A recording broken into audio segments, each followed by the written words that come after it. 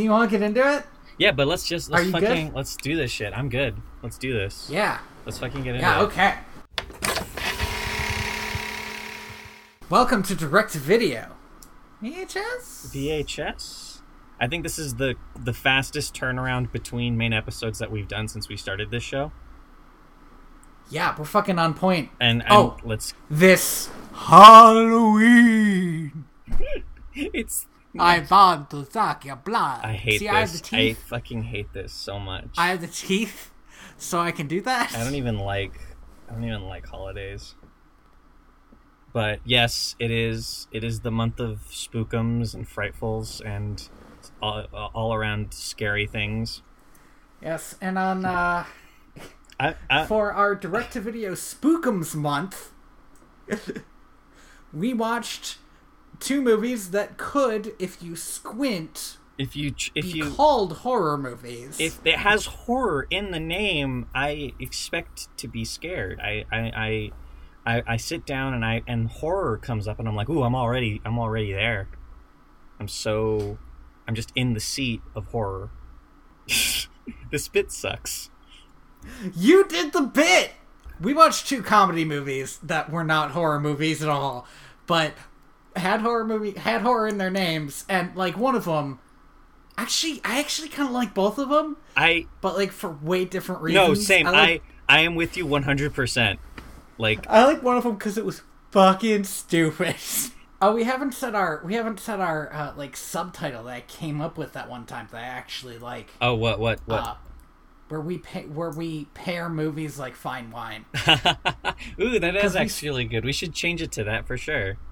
Yeah, because we stopped doing all sequels. Like we're still gonna do a lot of sequels. Yeah, well, we're gonna have to go on that wolf quest at some point. I'm thinking New Year's. But today we did a remake instead of a sequel. Our first remake. It is one of the most interesting adaptations I think to ever exist. Oh yeah, it's like, oh geez, it's Little Shop of Horrors. Like we haven't said it yet. It's Little Shop of Horrors. We watched Little Shop of Horrors. We watched, yes. I may or may not cut that. We're back to Alan Menken and Howard Ashman. Yep, the dynamic music. duo. Two of the greatest composers and songwriters of the last century. Seriously. And this was before they got into Disney. This was they were off Broadway doing this. But let's talk about. But before we talk about Little Shop of Horrors, the one that everyone actually knows about, that story. Let's talk about. We have to tell you this story. Little Shop of Horrors, the 1960s noir comedy. Which is... Okay, I'm gonna say this up front. This movie has no idea what tone it's supposed to have. This movie bounces back and forth between being like an homage to slapstick comedy and an episode of The Twilight Zone within a single scene, within a single cut. Yes, precisely. And we're gonna get into it. So the first thing I noticed, because I grew up with Little Shop of Horrors, the 1985 version, with a giant singing plant. Yeah. So the first thing I noticed is that the story starts being told by a character not in the 1985 movie. Not even hinted at in the 1986 movie. There's this moment where two police officers are driving away from Audrey that now that I watched the first movie, I thought, oh, maybe that's supposed to be them. Uh-huh. But, like, they don't have lines. They don't exist. She just says the police talk to her. They're not even like named characters. You see the back of their heads in a car. Like they're not there. But I think that might be who that was supposed to be, like a little nod. Yeah. The other thing is we get this like noir style like intro, like narration, like super with a cliche, with like a drawing of Skid Row. Yeah, which was like a weird thing. It literally felt like a camera going over a piece of penciled paper. Yes. Well, I thought it looked kind of good, but then I thought it looks too nice. Again, I watched the 1985 version, which I think has a lot of good set dressing. Yes, it does. It kind of looks like if you're in certain streets in Chicago. Yeah. Or I bet Skid Row's supposed to be in New York, huh? I'm not actually sure. Yeah. Don't know. Well, you know what? the musical was on Broadway or off Broadway, so it's probably New York. But yeah, probably. Like there's set dressing. It looks like a big city, one of the crappier parts of a big city where there's crime and homeless people and stuff. And this movie kind of just looks like it feels simultaneously like too barren in some sets and too crowded in others to really get a feel for where Skid Row is supposed to be. But I think the 1960s movie feels very Detroit or Chicago as opposed to New York because of how low the buildings are. You might be right. So we're introduced to all three main characters almost immediately. Yeah. So the setup of the film is this small flower shop on Skid Row that is owned by an immigrant named Mushnik, and who has two employees, Audrey and what's the kid's name again? Seymour. Is he named Seymour in this movie? Yes. Okay. Yes, he's still named Seymour. I wasn't sure. In my mind, there are 4 characters in the movie. 5, if you count Audrey too, which you should. Well, yeah. But there's... In this movie, though, in this first movie, there are lots of side characters that we meet, and they're all kind of amazing in their own way. So the first guy. Well, the first woman we meet is the old lady who keeps having relatives die. Having relatives die, yes. Which is an amazing bit that the movie keeps coming back to in amazingly different ways. Yes, and this is played for comedy. She's like the only person they get in the flower shop usually. Yeah. This woman, she's not old enough to have this many dead people. Like, she's 50s or 60s. But she's always walking in telling you how, like, you know, her cousin died, her niece or nephew died. Somebody is always dying. Yeah, like every time she walks in, it's because someone else in her family has passed away. Mm-hmm. And we see Seymour, and Seymour is a fucking dipshit. Seymour that's the first thing I noticed. Is a complete doof. Like he does that old comedy scene where you're cutting a flower. And this is not the first time I've seen this. Yeah. This joke about cutting a flower and making it even and you cut them both too short. Yeah. It's fucking stupid. It's really bad. And Mushnik goes to fire him for it. And actually, it has one of my favorite quotes that I wrote down. Oh. Mushnik says, "I'll give him a chance to quit." He says, "I ain't gonna quit. You're a brave boy. You're fired." Yes. Mushnik has, I think, some of the best lines in this movie. Mushnik is great, and it made me look up that actor. Mel Wills. He's the one actor in this movie that, like, delivers 100%. He is there, and he is acting a character. He's always been a B-movie actor, and never becomes anything more than that. And this was his big role. Oh, man. Which is a crime because he's so fucking good. He is a fantastic character actor because his character amounts to be like his character can be boiled down to immigrant with the funny accent, but the level of performance he pours into that in every scene is fantastic and it's hilarious. The emotion you get from Mushnik when he says 2 lines is amazing. It is. I think he's the only actor that really chews the scenery up until we meet the detectives. Yeah. Okay. But first we have to meet Plant-Eating Man. Yes, our other eccentric character, Plant-Eating Man, who I thought was funny, and I thought is going to leave when this becomes a horror movie, and he fucking does it. In every scene in Mushnik's, there's a man eating a plant talking about how Audrey Jr.'s come along great. He stays the whole movie. Yeah, and the thing is there are just some shots where he's just like in the background, like pouring pepper onto a plant and then just plants and eating. There's a scene where the detectives are questioning Mushnik, and this guy's like nodding along with them in the background. Yeah. Oh man. Oh my god, there's no reason for this guy to be here. It's one of the things that makes this movie, I think it's one of the real charms of this movie, because these characters are there, but it's also what takes away from it because it does not know what tone to have. Yeah, because the movie really starts losing itself. The main problem in the film is that Seymour has to bring in this plant that he's been working on. Mm-hmm. And if he's gonna go get the plant, then we need to mention... Oh, his mother, who... Wait, I have a line here about it. Let's see. Where is it? My alcoholic and neurotic mom. So she's a hypochondriac, and she loves patent medicines. Yeah. Which are, all alcohol and sometimes cocaine. And when I saw her, I immediately wrote her off as dead. Right? I was like, Audrey Jr. is gonna eat this chick. But spoiler, she lives the whole movie. Yeah.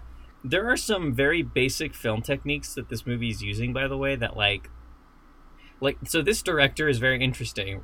This movie was directed by a guy named Robert Corman, I think, or Roger Corman. Mm-hmm.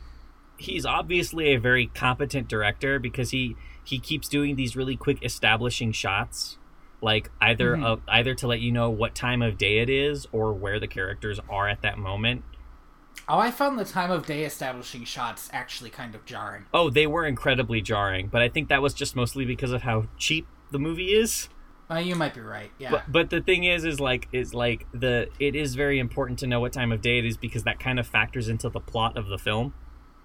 Mm-hmm. And the other thing is this guy's obviously a competent director, but it feels like all he does is make these shoddy B movies, and I wonder what the story behind that is. Yeah, maybe he could just make money doing it. Yeah, maybe he's in it for the money.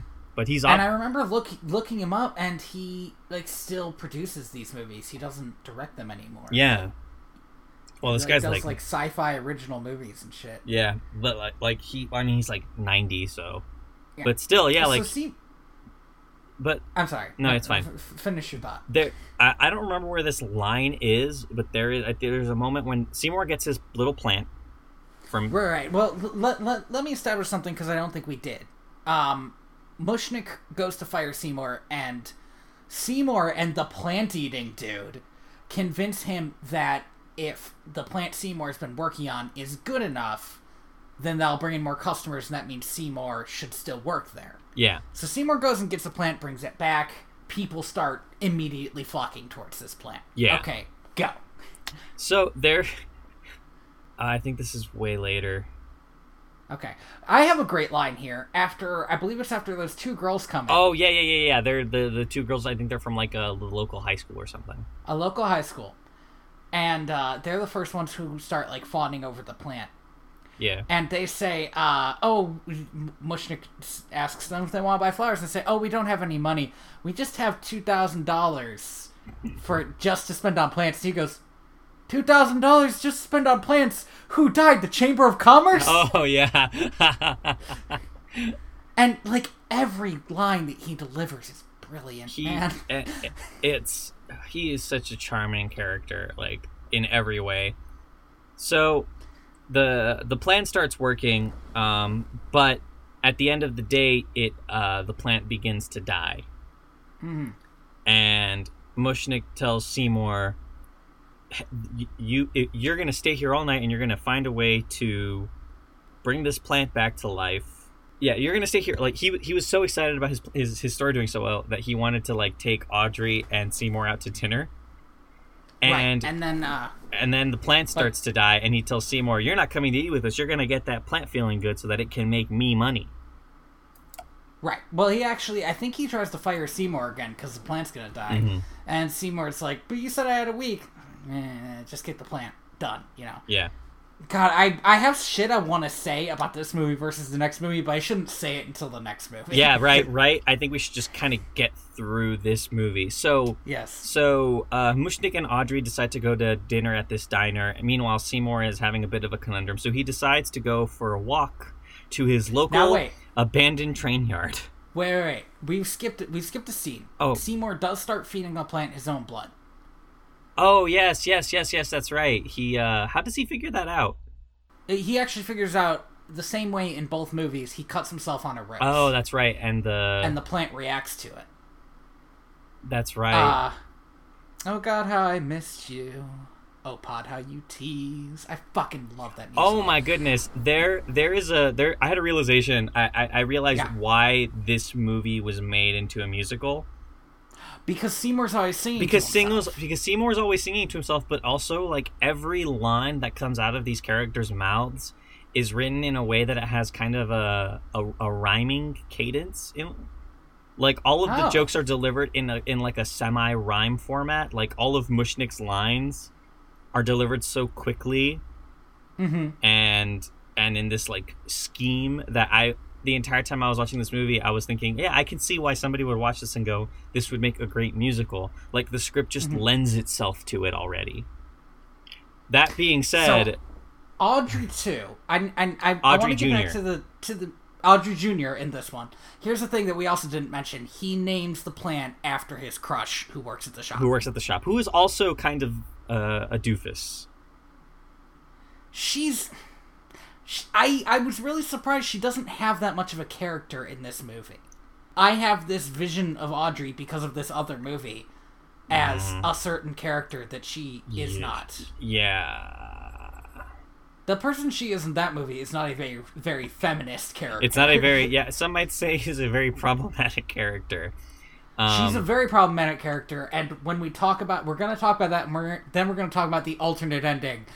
Which I haven't seen yet. Yes, and it's gonna blow your fucking mind. But he names it after her, and it starts demanding food, and he's like, man, I'm out of blood. Yeah, I cannot bleed out for this plant anymore. And then he decides to go for a walk. That's the thing, man. He discovers a talking plant, and then he goes for a walk. Like, well... I'm going to go for a walk to this abandoned train yard. My local abandoned train yard, and kill this man. It's fucking this does genuinely set the tone for this movie, because as it turns out, this is how all murders in this movie happen. This fucking drunk guy is just like sitting by the train tracks, and Seymour throws a brick. Not at him, because he doesn't know he's there. The guy pops up at the last second, gets brained, teeters around, and then gets run over by a train. So, and it's so serendipitous, it's disgusting. It is the most unfair plot device I have ever seen in a movie. It is. Sorry, no, I need to talk about this, because it is... No, please. It is the least believable thing to happen in this movie about a man eating plant. Because even all of the other deaths, while serendipitous, are not absolutely bullshit. Because we have no idea that they also are, and we will talk about that when we talk about it. No, I know, but Tony, at least those are foreshadowed. Unlike this one, this man literally just pops out of nowhere. Seymour has the serendipity of a Disney character. When it comes to murder. Just, happens to him. And only when it comes to murder. So what he does is, bafflingly, gathers this guy's body up, even though he could say, this man got hit by a train. I don't need to be here. Yeah, but... Gets him in a bag, takes him back to the shop. Luckily, there was only enough of that man left to fit in this potato sack. That also just happened to be there. Here's the thing. I had assumed that his plan was to feed the guy to the plant. Right? Because he thought, well, I have a dead guy now. I can feed the plant something. Turns out that wasn't the plan. Yeah, because we're treated to a montage where he keeps trying to put the body into different places and then realizing, no, this won't work. I forgot about the montage. It's like 5 minutes. Of just him walking around town, like, let me try putting it in this trash can. Oh, the trash can's full. Maybe I'll just, put it on these stairs. It's bad. He takes it to the flower shop. He starts talking about how this guy died, and he's like, there's a person, and Audrey Jr. says, like, there's food, and he feeds the plant to Audrey Jr. And he feeds the guy to Audrey Jr. Meanwhile... We get the best match shot cut I have ever seen in a movie, in which he feeds this plant a human hand, and it immediately cuts to a human hand grabbing food off a plate and shoving it into his mouth. And we cut to Mushnik and Audrey at the diner. So Mushnik and Audrey are at the diner. Audrey is calling Mushnik by his first name, which I didn't write down, but it felt really weird. They were dating. Yes, I agree. So that was weird. Mushnik has forgotten his wallet, but like, and this isn't the first time he's quote unquote forgotten his wallet at this restaurant, apparently. Yeah. But today he's made like $2,000, so he's good for it. Yeah. So he has to go back to the store and get his money so he can pay for dinner. So he goes to the store and sees Seymour feeding the plant. While singing he's a Christmas carol? A Christmas carol. I feel like that had to have been ad-libbed, right? Like, all right, we need you to sing a song. Well, what should I sing? Something that we don't have to pay for. Yeah, exactly. So he sees that, he gets back and starts drinking. Because, like, no fucking way. But here's my issue with Mushnik. Between the fact that this Mel Wills guy can really fucking act, and whenever he's in a scene where he has this moral dilemma on screen, he sells it. Yeah. It made me wish that the movie was about Mushnik having the dilemma of this plant makes money and he knows it eats people.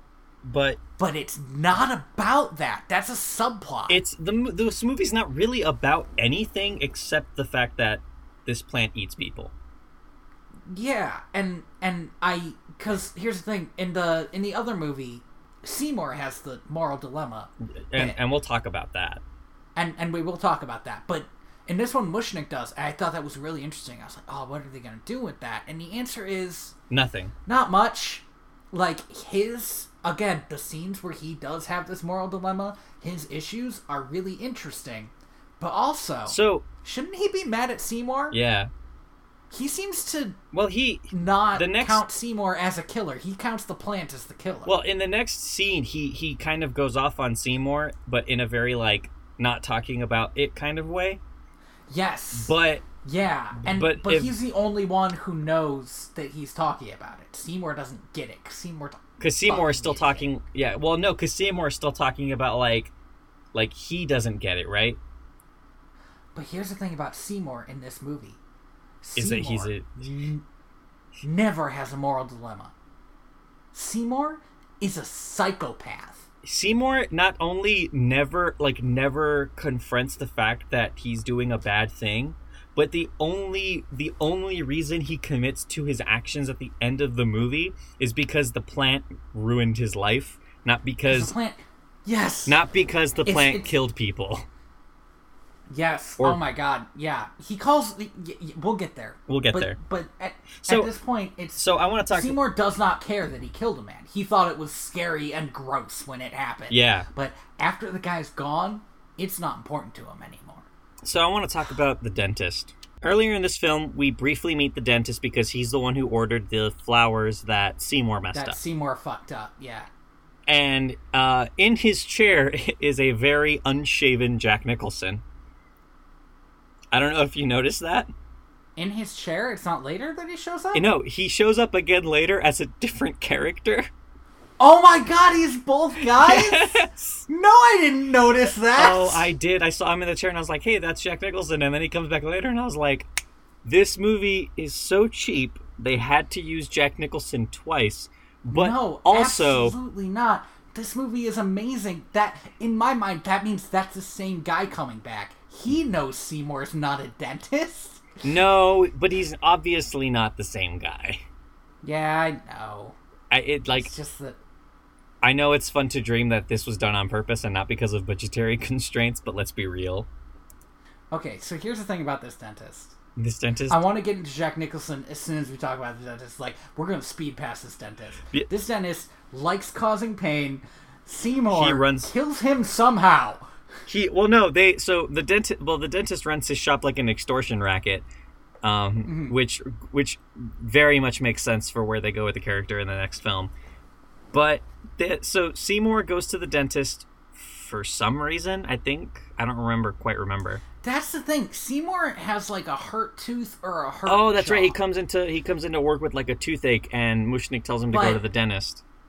But that's not like it's not like he hurt himself.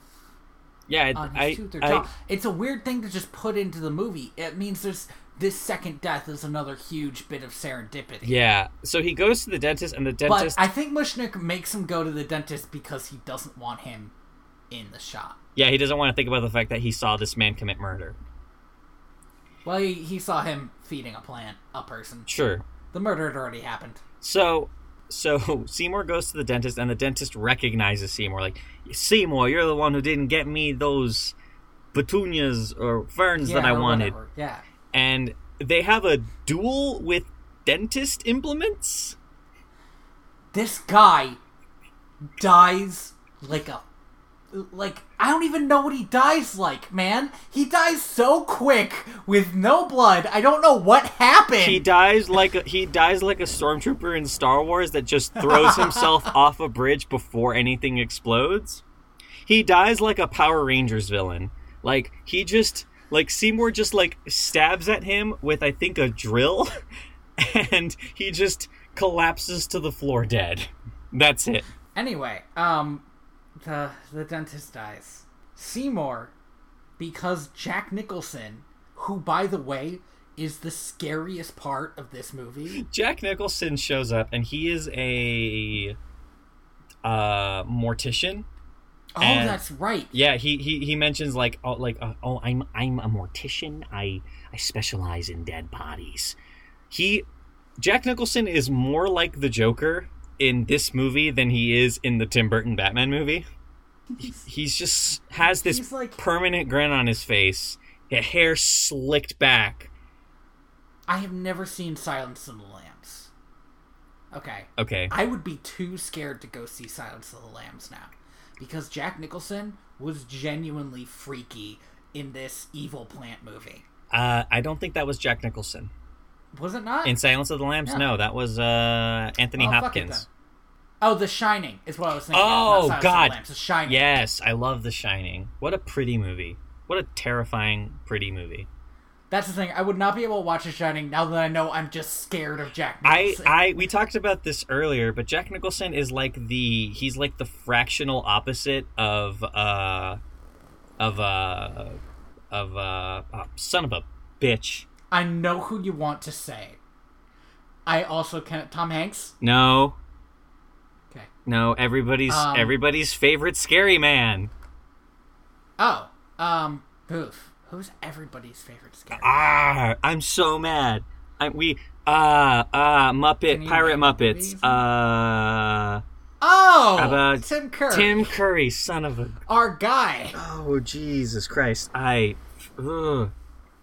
Right, you did say this, because Jack Nicholson... Yeah, so we talked about this off mic, but basically I said that Tim Curry is terrifying, but he's like a lovable, genuinely kind human being, and Jack Nicholson is frightening all the time. Nothing will change that. He just is scary. He's spooky as hell, man. Oh, jeez. So... Seymour tells Jack Nicholson that he's currently looking at a patient. He kind of quickly puts on a dentist's outfit, and tells Jack Nicholson to wait in the lobby. Disposes of the body, or hides the body somehow. I think he throws it out the window, and tells Jack Nicholson, "Your turn," and like brings him in and proceeds to just. At the encouragement of Jack Nicholson, pulling teeth out and drilling, just really goes to town. Which I'm surprised that there isn't a horror movie that's just a dentist that goes to town on people's mouths until they die. So Jack Nicholson leaves and tells Seymour that he is going to definitely recommend this dentist's office to all of his closest friends. Oh, hey, I just looked up dentist horror movie, and there is a horror movie called The Dentist. All right. It must not be good, or else it would have gotten. It's like, two I and feel a like half. that is a good idea. It of a movie. it's got like a solid 5 out of 10. Okay. Oh, it's a film series. It really is too bad, Tony, that you cannot watch horror movies. I mean, I can. I just don't like them. No, it's fine. I don't think you would enjoy watching a horror movie for something like this. Yeah. I might have a hard time making jokes because I don't watch horror movies. Yeah, so you don't have a like, frame of reference. Yeah. So now that the creepiest scene in the fucking movie's over. Genuinely the creepiest scene in the movie. So Entirely because of Jack Nicholson. right, like he just Jack Nicholson was Seymour, this movie would be fucking scary. Oh, that is a like historical change that I would like to do. I can see after like this movie feels like it was Jack Nicholson's like first role ever. That is what it feels like. I can see why after this everybody was just like looking this guy up, like we need this motherfucker in our horror movie. Yeah, he's scary. He as hell. just Exactly. exudes creep. So then, because two people have died, we meet Joe Fink, homicide detective. He and his partner are they supposed to be spoofs of something? It feels like him and his partner are supposed to be like spoofs of the like the detective and police officer chemistry that you normally see in like those old like the Maltese Falcon. Yeah, like okay. that's I feel like I haven't seen enough of those to like really get it. They were bouncing lines off of each other so quick, and it didn't feel natural. It felt like they were sending something else up. Yeah, it definitely that being said, the conversation that they have happened so quickly, but the conversation is like, how's the kids? Lost one. Ah, geez, how? Playing with matches. That's the whole conversation. Yeah. And it's like... And they go back to it later because... the little old woman is his aunt. Yeah, she just like walks up to him and is like... She's buying flowers for his dead kid. She walks up to him and is like, I'm so sorry about what happened to poor little Timmy. Yeah, it happens. Like, yeah. Fuck. Okay, here's something. Here's the first real issue I have with the plot of this movie. Despite the fact that the plot is bonkers as hell. The plot is like... Is that... Go for it. I don't understand... So, at the top of the movie, Joe Fink tells us that Skid Row is called that because it's, like, the most crime-ridden part. So I don't understand how these two homicides, where there's no body, are even being investigated right now. Well, I think he mentions that, like, his oh no it's because the first guy that he murdered, the drunk guy at the train yard, was an undercover. Oh, was he? Yeah, that's mentioned in like the really quick dialogue that the two detectives have with each other. Train detective. Yeah, he's a train detective. Oh, a train detective. I thought that was just a thing that used to exist. Okay. That makes more sense. This movie's so fucking stupid. Like, it's so fucking stupid. It's a gem. So, like, really, it's like a polished turd of stupidity. It is. It's delightful. It is like, I want to see more movies by this guy. Like, I need to know if I've seen like a couple of like Roger Corman movies, but I don't remember them being this. This feels like avant-garde comedy. This feels like a YouTube series. Yes. Yeah, it does. So, at some point earlier in the film, Seymour asks Audrey out on a date. Asks Audrey out, yes. So we cut. And they go... Well, I should mention... you know what? Why don't you say your thing, and I will decide if I'm supposed to interrupt you. Oh, okay. Because I was going to say that... the detectives go to the flower shop to interrogate Mushnik. And they decide that he doesn't know anything, leave, and then Seymour asks Audrey out. and they decide to go have dinner at his mother's house. Right, because Seymour doesn't have any money. Yeah. And, I mean, it's the 60s, so, like, she shouldn't be paying anyway. But also, she probably doesn't have any money. If he doesn't have any money, they work at the same job. She seems to be well off, though. Like, she's the only character in the film that has, like, her and, Audrey and Mushkin seem to be the only characters... Mushnik. Come on, man. Sorry. Seem to be the only characters who have wardrobe changes throughout the film. Mm-hmm. But Mushnik stops Seymour. He says he should watch the plant. Because Mushnik knows this plant eats people. And he can't, I think it's because he can't say in front of Audrey, this plant fucking eats people. He lets them go on their date, and he decides he's going to watch. Yeah, he's going to watch the plant. So the next scene. Okay, I'm trying to. Which scene do you want to hit first? Do you want to hit the date or the plant? Let's talk about the date, because not really much anything happens during that date. It's so fucking weird and bad. It feels really awkward. So Seymour's mom makes them food, and Seymour's mom hates the idea of him dating because she doesn't want some hussy taking him. All the food that she makes is filled with her patent medicine. Yeah. So it's all super gross and raw. And healthy, quote unquote. Yeah. It's just... I find it really weird that every character but Seymour is the most interesting character in this film. I don't know if she is supposed to be like a social commentary.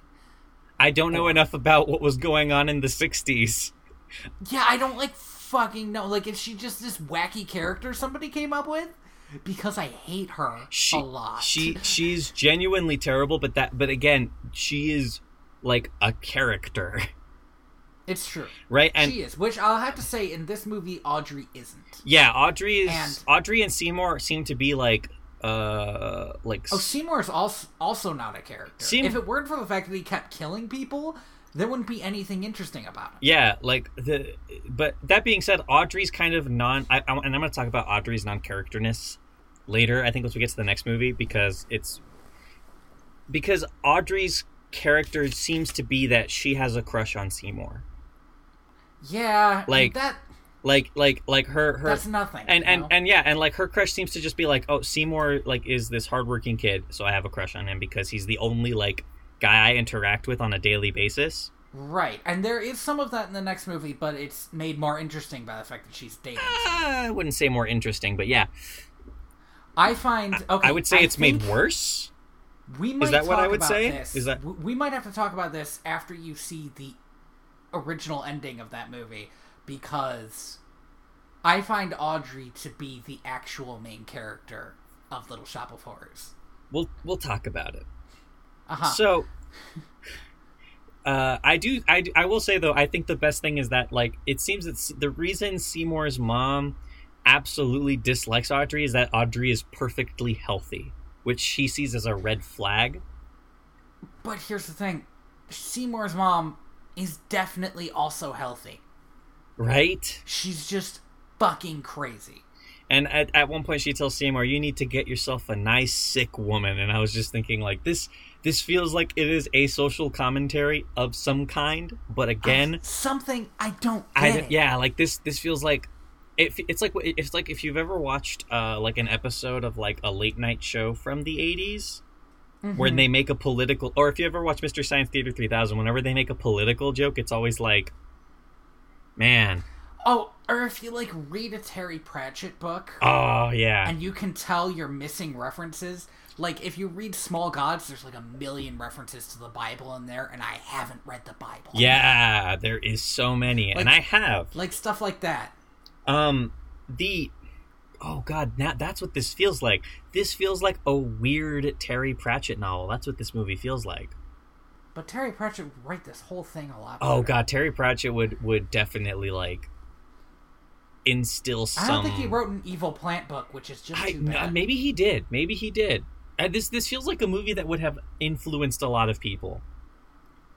So I genuinely think it did, otherwise it wouldn't have been remade. Yeah, but so let's go back to Mushnik, who is sitting on a stool just watching this plant. Yes, and in fact, this is the point. He's like talking to the plant, like kind of insulting it. Yeah. While he's eating a sandwich, and like this plant starts sassing him. Mm. And I think this is the point where Audrey 2 shows up out of Audrey Jr. Like, this is this point where the plant is just like, oh, you look big enough, fatty. That's where everything about Audrey 2 literally, comes from.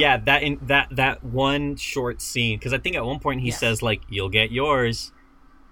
Yes. Yeah. And that's the last thing the plant says to Mushnik. Yes, but Mushnik, his reaction... He is not afraid of this plant. He fucking hates this plant. He was like mad at this plant. I think he was mad because of the moral dilemma. Because earlier in the movie, he just says, "I'm making a ton of money," and that's his only line where he has to really show this big dilemma in his mind. This plant eats people. It's making him a lot of money. Yeah. So, but before Mushnik can really kind of duke it out with the plant. And it looks like I have this written down. He will fight an evil plant. He's not about to hold back on this. Yeah, seriously. But before he can do that, a robber who was kind of seen earlier in the movie walks in and attempts to rob Mushnik of what he assumes has a large amount of money because of the crowd of people who were in the shop earlier looking at Audrey. Mm-hmm. And Mushnik may or may not have a large amount of money. Like, I don't know if he has debts and he like used that money to pay him off. It's never mentioned, but he has this great character moment.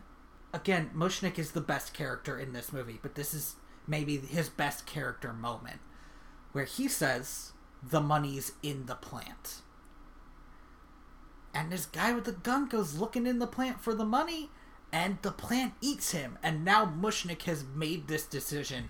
He has also fed the plant. He has, but the difference between Mushnik and Seymour is where Seymour stumbled upon a murder. Mushnik was acting in self-defense. Like this robber like puts a gun to his head, counts up to 5, and then starts counting back down to 1.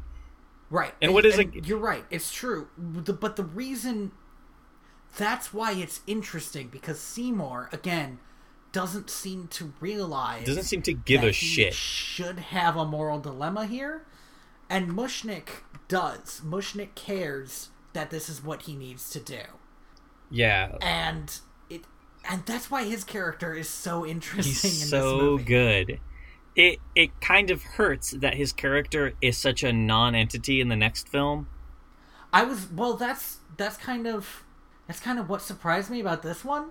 Like, that's why it felt so good to have him around, because I was genuinely surprised. Because what they do in the next film is they make Seymour into a real character, and that sort of means cutting Mushnik out. Yeah, it's a whole thing. So, after this, the next day, Mushnik tells Seymour that he's going to watch the plant from now on, that he wants nothing to do with the plant anymore, and that after Seymour gets this big award from this, what is it, the Society of Silent Flower Observers? Oh my god, yeah, it's fucking wacky. There's no reason for this little bit. The Society of Flower Observers is going to give an award, and is going to give Seymour an award, and Mushnik decides that that's going to bring in enough money. They don't need the plant, especially because, hey, this plant kills people. And Seymour is like, oh, I'm gonna have to destroy my plant. Oh no. Despite the fact that the plant eats people, Seymour. This fucking guy. So then Seymour's watching the plant in the evening. And Audrey decides to stay with him and have another date. And Seymour pretends. Oh my god, I forgot about this. Yeah, there's a bad exchange where like Seymour is like, Like, he's pretending that when the plant says feed me, he's saying feed me, and Audrey's like, you're being weird and I don't like it. And he commits... Which is fair. And he commits to it, and Audrey eventually is fed up and says, you know what, it's just, I don't want anything to do with this. I thought you were a nice guy, but you're kind of just a fucking wacko. weirdo. Which, hey, turns out is true, and also he's a murderer, so... Good instincts, Audrey. Yeah, you know what? Seriously. Better, you know what, Audrey? Good on you leaving this guy. So she leaves, and... I mean, we're gonna talk about how much I like the other Audrey's completely broken character. Like, it's not because she's a good character. It's because she's a good character in that she is completely, ever-lovingly fucked up. So, yeah, oh gosh. It is bad. But Audrey leaves, and... Seymour is... And Seymour gets mouthy with the plant, but again, not for the reasons he should. Yeah, Seymour gets mouthy with the plant for making him look weird in front of Audrey, and tells the plant that I'm done feeding you people because you've messed up my relationship with my girlfriend. And then here it fucking comes. So the magic... Remember, I had only seen the 80s version, which had a lot of, like, psychological stuff in it. Like, a lot of... Playing with people's expectations and kind of manipulating them into doing what you want. Mm-hmm. And... The power level... It turns out that the power level of this plant is much higher than we could have expected, because all of a sudden, it can hypnotize people. And it does it like exactly like a vampire would, where he just says something and then they play... What instrument Simon is that? Says? No. What instrument do they play? A harpsichord? I don't know what you're talking about. It might be a harpsichord, but there's like that one note like... Oh, yeah. I think a harpsichord. And then he's hypnotized. And I love... And he says to go get him some food, and he says, yes, master. Wanders out. I love this line on the Wikipedia page. The plant then employs hypnosis on the feckless lad. That is the perfect... Oh my God. That is the perfect word to describe Seymour as a character. Feckless lad. Feckless. Here's something we need to know. Skid Row is lousy with prostitutes. And they might all be the same woman. Skid Row is lousy with one prostitute. But she's everywhere. And she is persistent. These quintuplets get around. This weird, like, Nurse Joy situation of prostitutes. You know what? She calls herself Nurse Joy. Oh, God, I don't want to do this. We're not making these jokes. You made the... Yeah, I made the one joke. All right, whatever. This is my fault. I agree. Seymour is the Abbott and Costello of serial killing. He kills this woman on a pun.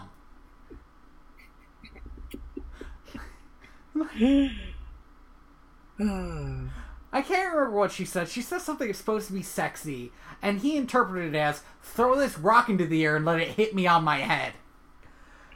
And so Seymour kills another person.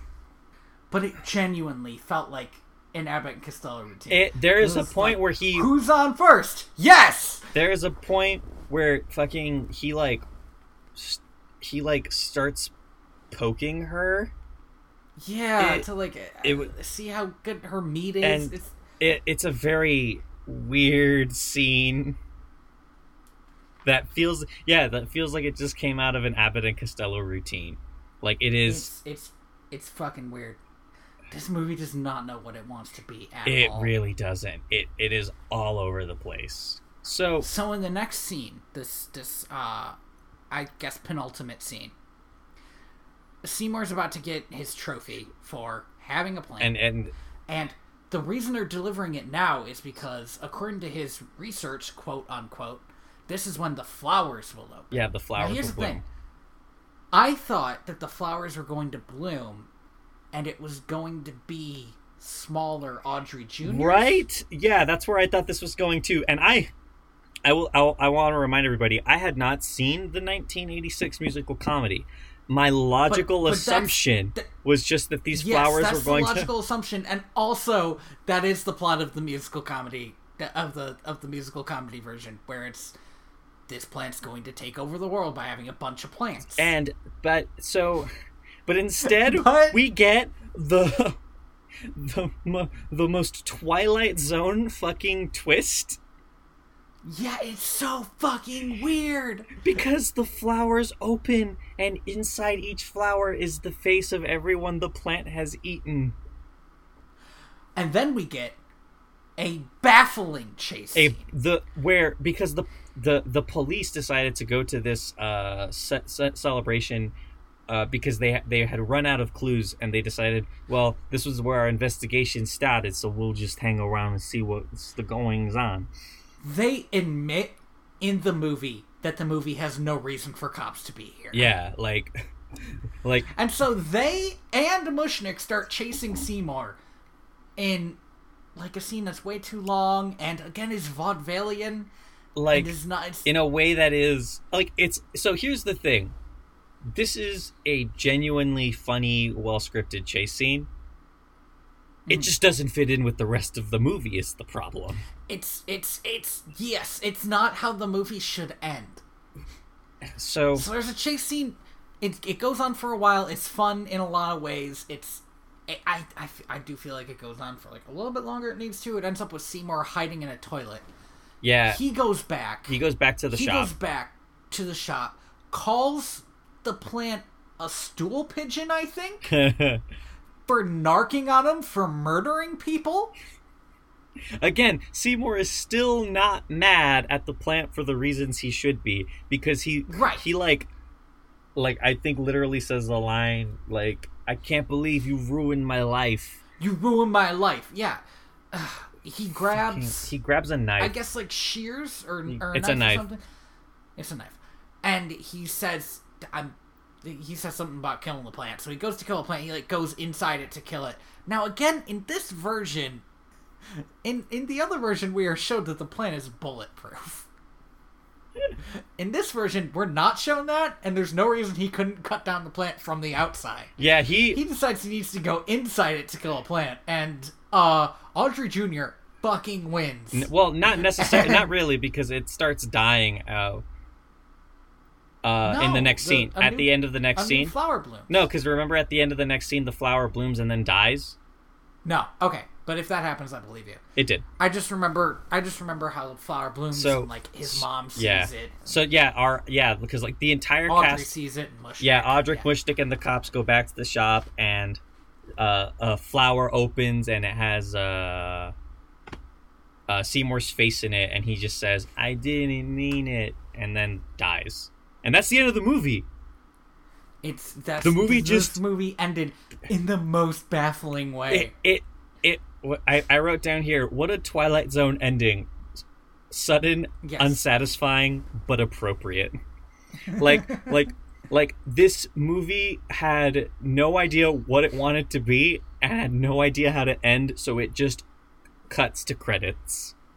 Okay, and after we're done talking about the next movie, I do need to come because I need you to watch the 15 minute and I'm ending. gonna do that live.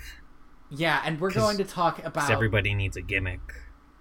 we're going to talk about the difference between a movie ending and a musical ending, and it's just Yeah. I got a lot of opinions. So I'm looking at the screenwriter, the guy who wrote this movie. I'm looking at his what he's done, and it seems like he also pretty much stuck with B movies up until he passed away.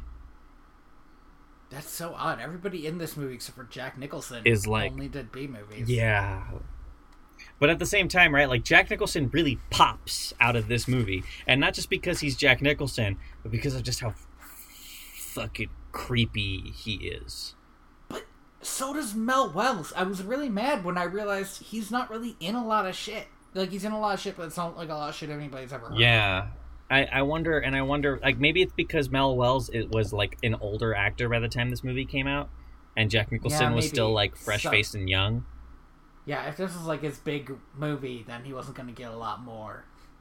On the 23rd day of the month of September, in an early year of a decade not too long before our own, the human race suddenly encountered a deadly threat to its very existence. And this terrifying enemy surfaced, as such enemies often do, in seemingly the most innocent and unlikely of places. And then it starts going into the Little Shop of Horrors song, and it's just... like, the last movie was noir from the very beginning, and this one starts off with, like, there's going to be an alien. Yeah, it feels very much like a schlocky sci-fi movie, which is interesting because that's not at all what it ends up being. What it ends up being. Or what it began as. Yeah, right? Like this kind of take on it is cool. Like, it automatically, like, kind of catches you. It feels like, and the font that they use feels like something out of a Goosebumps novel. Yes. But that's the thing about this movie. I feel like if the last movie didn't have tone, this movie knows what its tone is. Yeah, this movie from the get-go understands what it wants to be. This chorus is amazing. Like, if you guys haven't, for some reason, like me, haven't seen this movie, go listen to it, watch it. It is fantastic. I rented it for like $4 off of Amazon. This one, or one of the and if you just want to listen to music, this one or one of the many Broadway recordings. Yeah, they're all really good. It is quite amazing. So, and like this is something I feel like we could mention up top. There were a lot of different, it felt like, ethnicities of characters in the first Little Shop of Horrors, but they were still all white. Yeah, then that's very much a Hollywood thing. But this immediately, like, Skid Row is multi-ethnic, because of course it is. Yeah. Because that's what the poorest place in town looks like. Yeah, it's got a lot of black people and Latino people and white people, and they're all just living in shit together. And yeah, and like it also helps that, like, just because of the way the musical evolved in the United States as an industry, there has always been an abundance of minority singers and actors that fit into those roles. So the cast, the background cast in this movie is very diverse, and that's really great. But at the end of the day, the main cast is the whitest, like the whitest bread I have ever tasted. Like, they're all supposed to be, I feel like they're all supposed to be not only their own characters, but also portraits of sort of stereotypes of this place. Like Audrey is like a mobster's wife character. Yeah. And her boyfriend is amazing. It's like evil Elvis. And we'll talk about her boyfriend when we get to him. I will say this movie. So this movie like from the get-go, Seymour in this movie is a very different character. He is this kind of hidden genius botanist who lives in the basement of this flower shop. Yes, and in fact he has, in the Skid Row song, which is great, and I have a bunch of lines just about the Skid Row song, but in the Skid Row song he sings about his beginning, which is my favorite thing about musicals, that you can naturally get somebody telling you something, which would be shitty exposition in any other form of media. Because he says, in fact, first he starts talking about God and then immediately switches to Mushnik, which is great because you think, oh, this guy is like his God. Yeah, And he says he took him in off the streets and he gave him a job. Yeah. But also he's still a fuck up. Yeah. And I will say that one of the most 80s things about this movie is it reframes the entire conflict of Seymour as a character as kind of being this, like, nerds versus jock kind of thing. Yeah, it does feel like that a bit. And I wrote down, like, it's the 80s because it's nerds versus jocks. Like, that's how you know. it was a very popular I didn't think stereo. about that Yeah, because it's such a I don't watch a lot of 80s yeah, movies. and I thought about it immediately because when you told me Rick Moranis was in it, I immediately knew what this character was going to be. Because Yes. Rick Moranis, No, he's Yeah. the Rick Moranis character. yeah, Rick Moranis throughout his life played two kinds of characters. He played nerds who are down on their luck and eventually get the girl, or weird dads. Like that was, and to be fair, he does it really well. No, yeah, Like he's a does. great And actor. It's a shame that he's typecast this way, but he's still a good actor but he does despite it that. well, Yeah, yes. So we get the Skid Row song, and it's got. it does the classic. Oh no! I'm sorry. The Skid Row song isn't until later. I want to mention this first. We meet Mushnick, Audrey, and Seymour. Yes, Seymour, like in the last movie, is clumsy, very clumsy. but unlike in the last movie, is not an idiot. He's clumsy more out of stress. Like, yeah, that's what it like feels he's just so stressed that he can't help but make mistakes. So he breaks a bunch of pots, and Mushnick gets a good line. He doesn't get nearly as many good lines in this because the movie's never about him.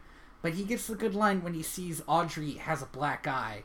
He says, he says about her boyfriend, I'm beginning to think he's maybe not such a nice boy. Yep. And I think that says a lot about their relationship. Yeah, like, In that he's, like, not her dad, and, like, can't tell her what to do, but also kind of feels like he should. yeah.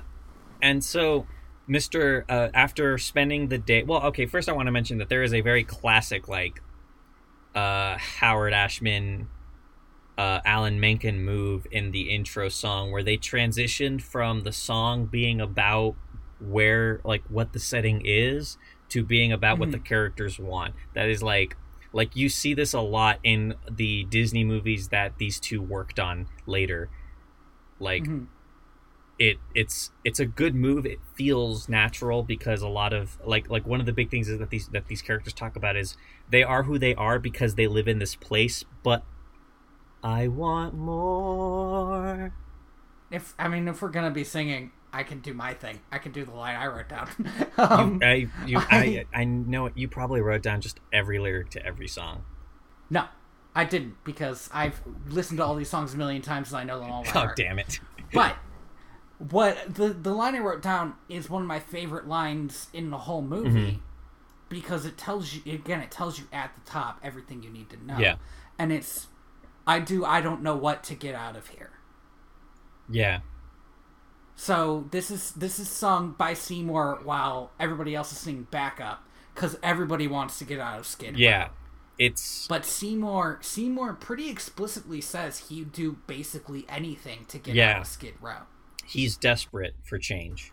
That's when that's an important thing to keep in mind for the rest of the movie. Yeah, so when we find out what anything is. So Mr. Mushnick decides to close the shop because you know what? They've been there all day. Haven't gotten Nobody's a single customer. They're never gonna get a single customer. He's done with it. Yes, and the shop is failing. Now, to be fair, that shop has no flowers on display. Here's the interesting thing about this scene from my point of view. Let me explain this. This might be something I cut because it might come out as nonsense. Okay. There is a novel version of Back to the Future. Fuck. I need to stop drinking water when you talk. Because I did not expect you to go there. There's a novel version of Back to the Future. In the novel version of Back to the Future, which, by the way, I only know about because Ryan North read it page to page and posted updates for like a year about it. It is a wonderful journey. There's a novel version of Back to the Future. And in this novel version of Back to the Future, there's that scene where Biff wrecks what's his name? Marty? Marty's dad. Oh. I forget. It doesn't matter. George. He wrecks George's car. But in the novel, Marty says he nearly totaled it. And Ryan North points out that in the movie, they totaled the car. And there's no reason not to total the car, because they don't need the car to work later. This car should be totaled because you need to bring as much plot as you can into this scene, because there's no point in having it be almost totaled when it could be completely totaled. Mm-hmm. And what that made me think of when I was watching this was Mushniks is failing. In the last movie, this was about Seymour losing his job. No, this is everybody's livelihood on the line. This isn't the one character who's a serial killer that is fucking just awful that we don't like losing his job. It's about these three people and even this neighborhood, and this shop is closing. Mm-hmm. And that's just, so it came out like 25 years later, right? They had some time to think about how the plot would be different when they made the other movie. Yeah. But that feels like a simple thing looking back.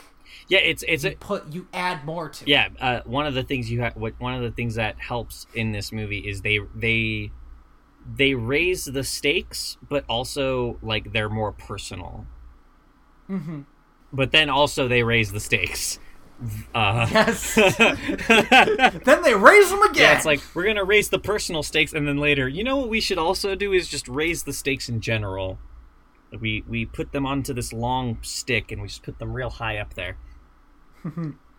So Mushniks is failing. Mushnik decides, you don't come in tomorrow. I think he says to both of them, don't come in tomorrow, but Seymour lives in the basement.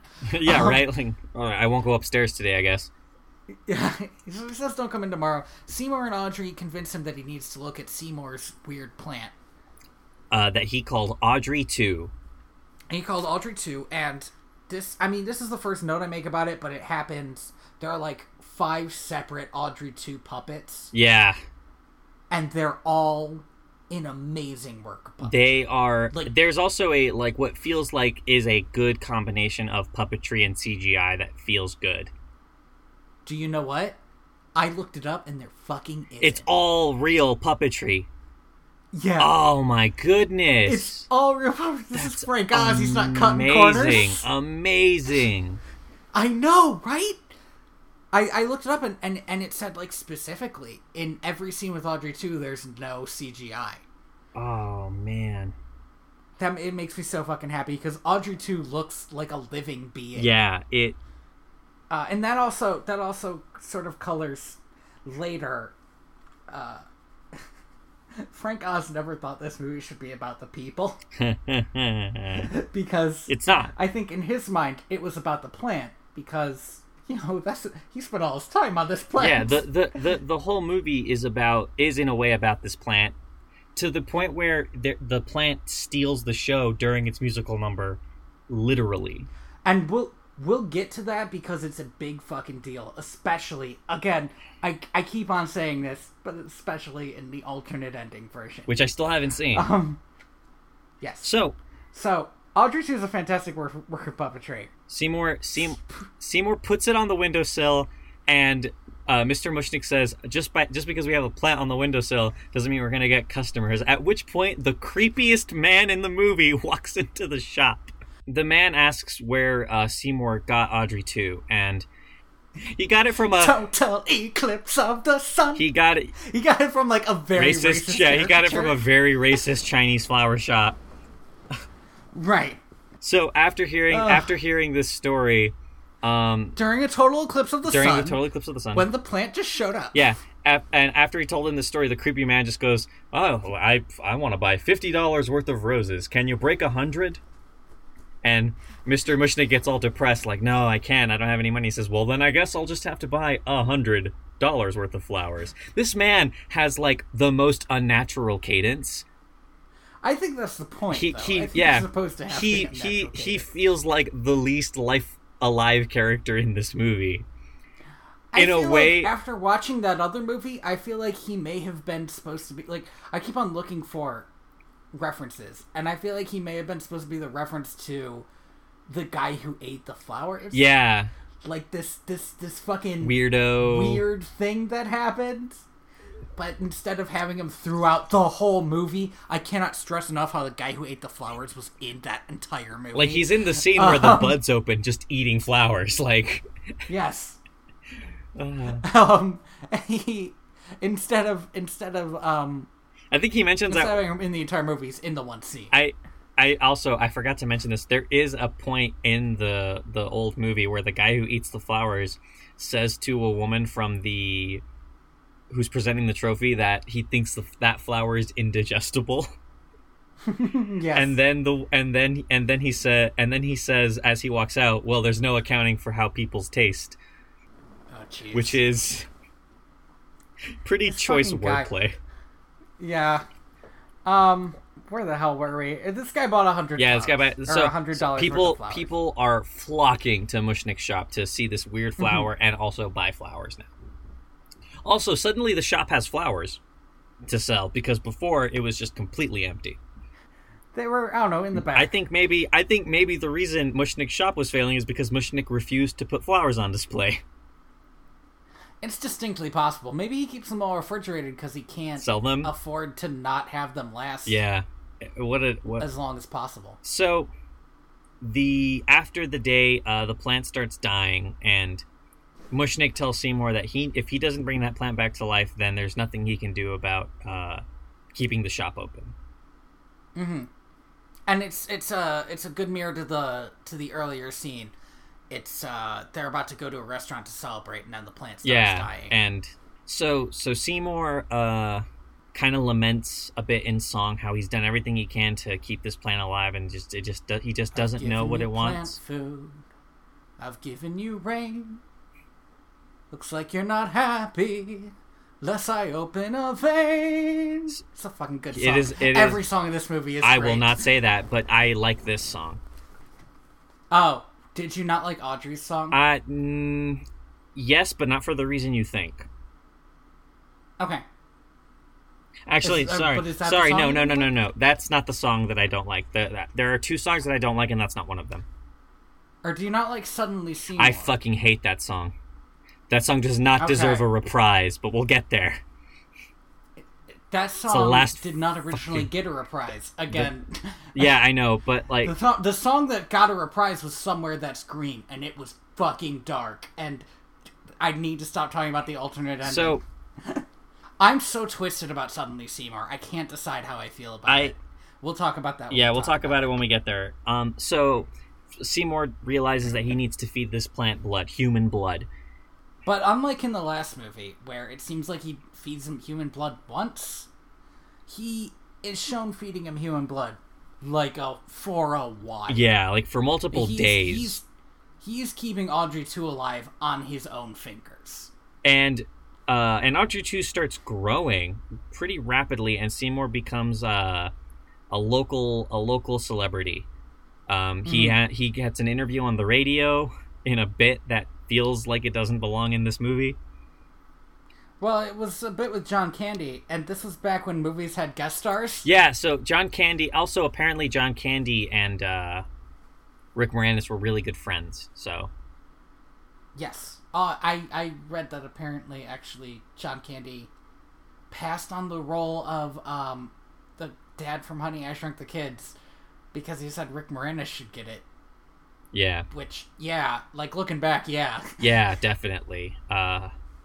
He does the interview. We get the again, I think this is just such a great moment where he says, "You know that total eclipse of the sun?" And then we cut there because it's going to be the same story. Yeah. And I love that cut though, because the cut doesn't happen until you hear the sting that is the beginning of the song. Da-do? Yeah. Yes. Da-do, and then it cuts. So that, and I want to talk about this, but this is a very well-directed movie, and it really abuses the fact that it is a musical in ways that are very creative and fun. Mm-hmm. Should we talk about this now, or should we talk about this later? Adapting musicals to film, and how good this one is compared. Oh my god! No, we have to talk about that. Not only later, it has to be after you watch the thing. Okay. Because that's all about adapting musicals to film. I swear to God. All right. So the background. By the way, I want to mention here the backgrounds, the matte paintings on the sets in this movie are fantastic. They feel like it feels like something out of like a book. in a lot of scenes. It's just, it looks so good. Yes, and I love the set dressing in this movie, which I mentioned earlier. Yeah, it's. This whole thing, it just looks beautiful. It just looks fantastic. The whole movie, like, and it's not just that it looks beautiful. It looks realistic when it needs to, and over the top when it needs to. It has a fantastic combination of like fantastical and also mundane. Yeah, and mundane. It's really good. So Audrey misses the radio interview for Seymour because she was on a date with her boyfriend. And she's got her arm in a sling. Yeah, and the choir suggests that maybe she needs to move on from this guy because he's kind of a jerk, and Audrey kind of like walks into her, like, shrugs them off and walks into her apartment and starts dreaming about how she wishes she could be with somebody like Seymour. And we get what to me is a like a short episode of Black Mirror. where Audrey dreams of this fucking Sears catalog ass domestic life. It feels sort of like Stepford Wives type of thing. It is. Her dream 60s life is baffling and hilarious. Because this movie takes place in the 60s, right? Because that's when the first movie came out. And it said a couple decades ago in the intro. Yeah. Yes. So her idea of the present is like... is an 80s person's over-the-top idea of there is a Tupperware club in her fantasy. There is a fucking Tupperware club in her fantasy, and that should tell you all you need to know. And if you don't know what a Tupperware club is, look it up. It is the craziest thing. One of my favorite lines as a kid was, even though it's not that good a line, but like it was a joke that I got, was when she said they would watch Lucy on a big, enormous 12-inch screen. Yeah, that was good. Yes. Shit. Man, TVs. So what Audrey, like, now this is like we get a clear picture of what Audrey wants. Audrey wants the domestic life that she feels she doesn't deserve. Because if she deserved it, she would have it. Yes, and Audrey is broken in almost every conceivable way. Yeah. And she is very much the girlfriend of an abuser, and I want to get into that, not now, but later. Well, we're almost there. We're not, because we kind of are. First she dates a physical abuser, but when she dates Seymour, there's this one moment that pops out to me as unintentional on his part, but genuine emotional abuse. And we'll get there. He doesn't. So I think he's had one girlfriend, and it's her. So and then she is not like. Here's the thing about Audrey: she should spend some time single. That's the long and short of it. She doesn't... Audrey needs to spend some time around competent, emotionally secure women role models so that she understands why her twisted view of the world is the way it is and why it sucks. Here's the thing. Here's genuinely what she needs. She needs to get out of Skid Row. And that's impossible. Well, she could at least hang out with the choir. Like, they seem to really have their shit together. I think there's this scene. I think they might be 15. Yeah, they're in high school, I think, because the Mushnik yells at them to not loiter. Yeah, I think they're kids, even though there is, like, when they act as the choir, they're not. Very much adults. They're like actual grown women. But I think in the story, they're like, just like a bunch of... Oh, Dag, I forgot to talk about this. Kids.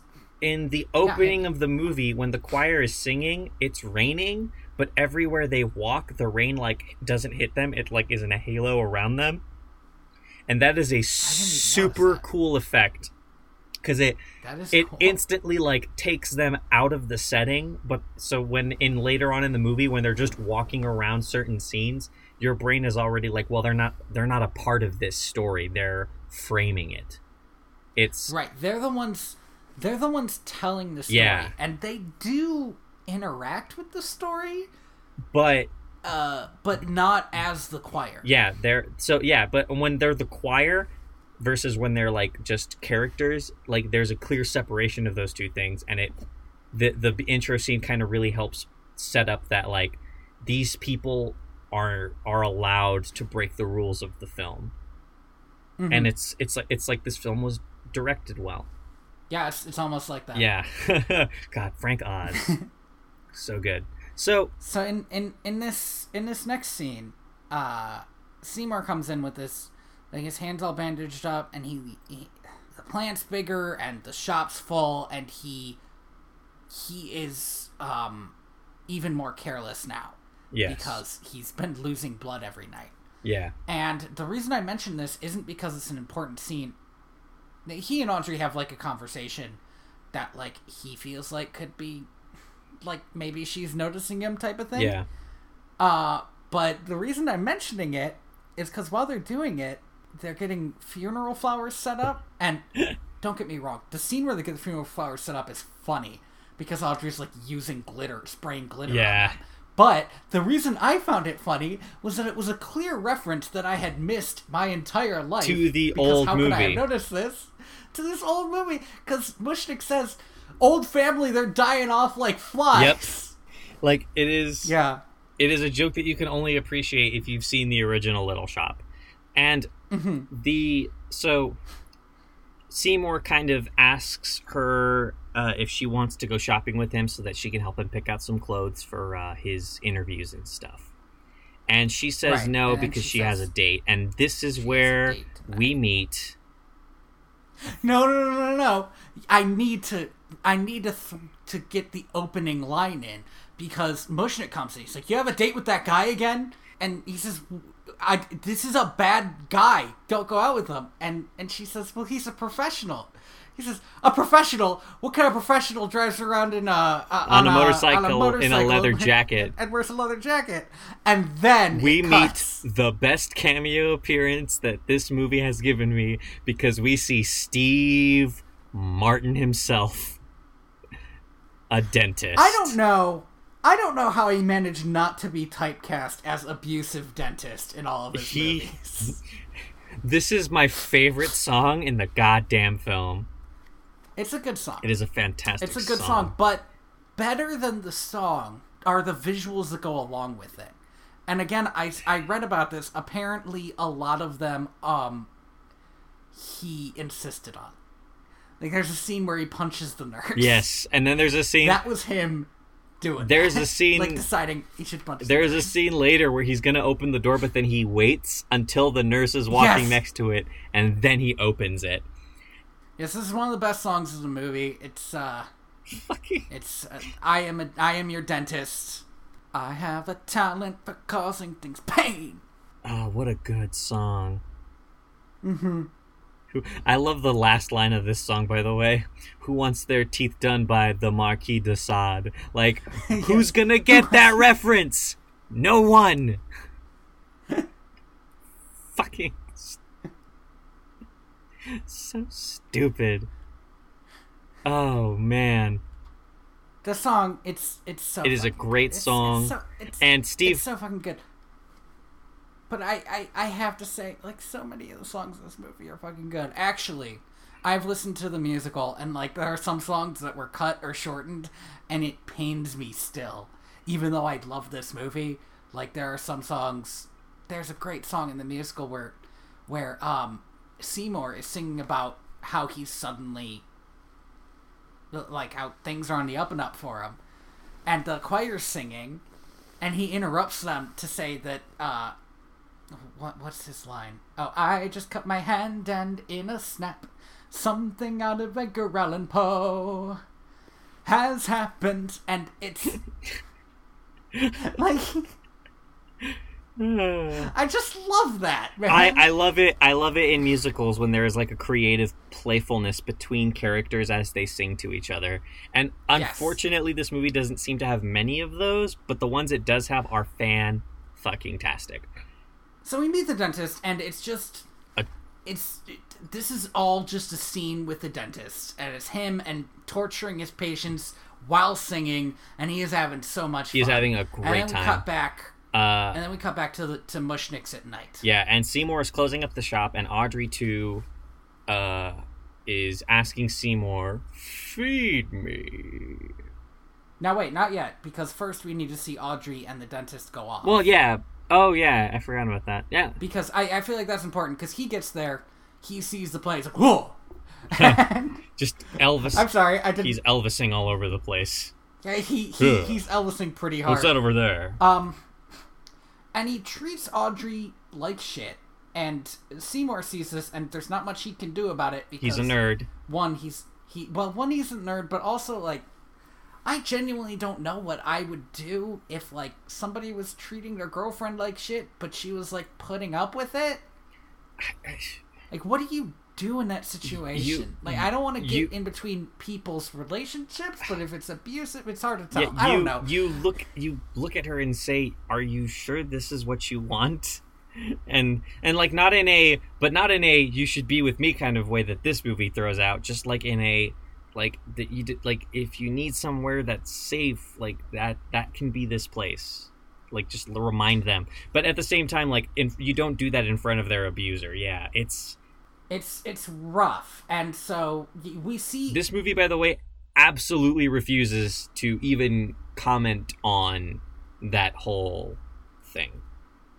Like it presents the fact that this is an abusive relationship, but it refuses to actually say anything about it in a way that feels very like unfair to the film. I want you to explain this. So, like, because the film goes out of its. I want you to enunciate. The film goes out of its way to paint this relationship as abusive without really giving a shit about what those implications would mean.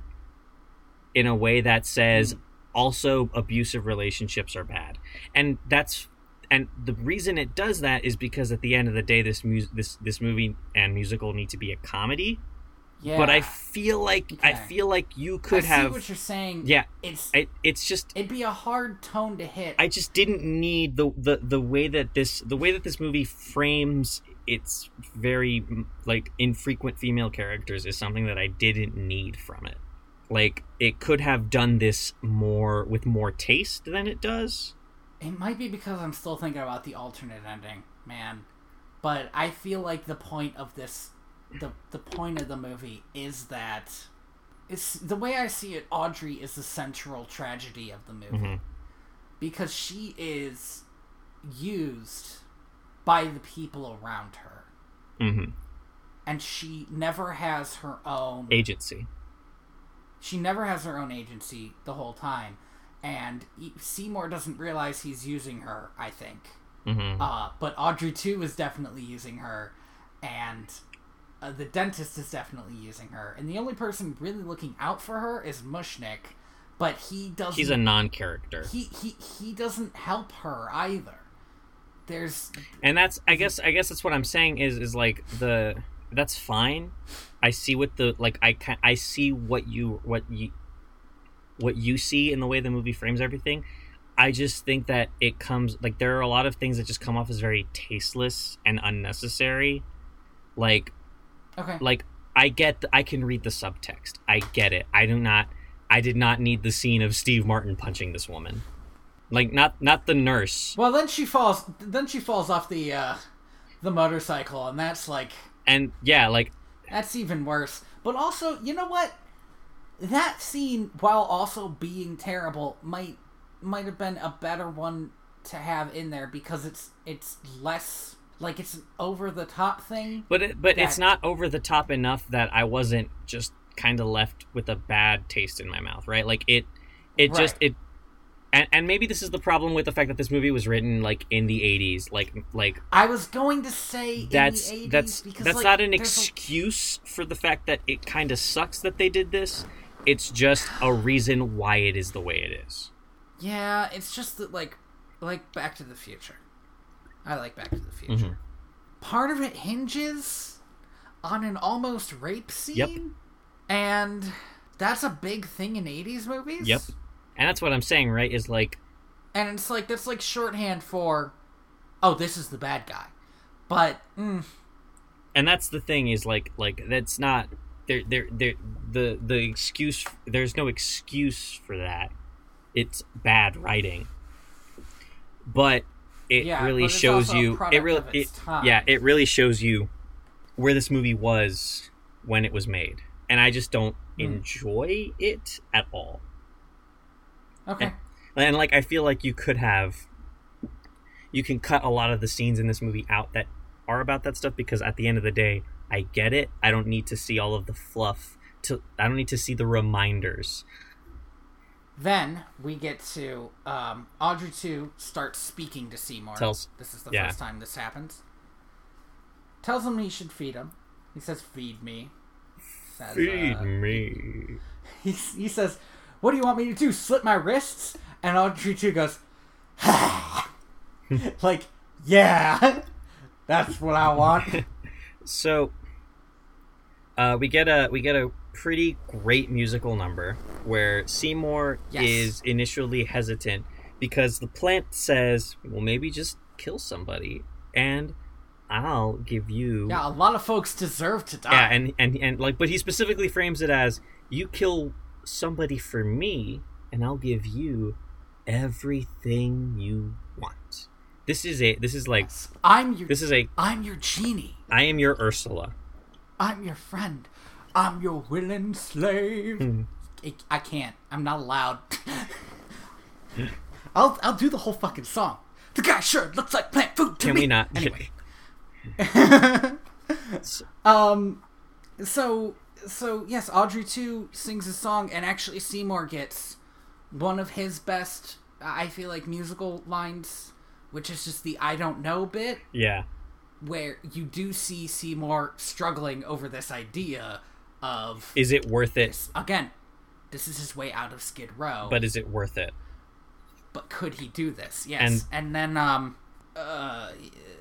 Audrey 2 says that a lot of folks deserve to die, and Seymour says he doesn't know anybody who deserves to be chopped up and fed to a hungry plant.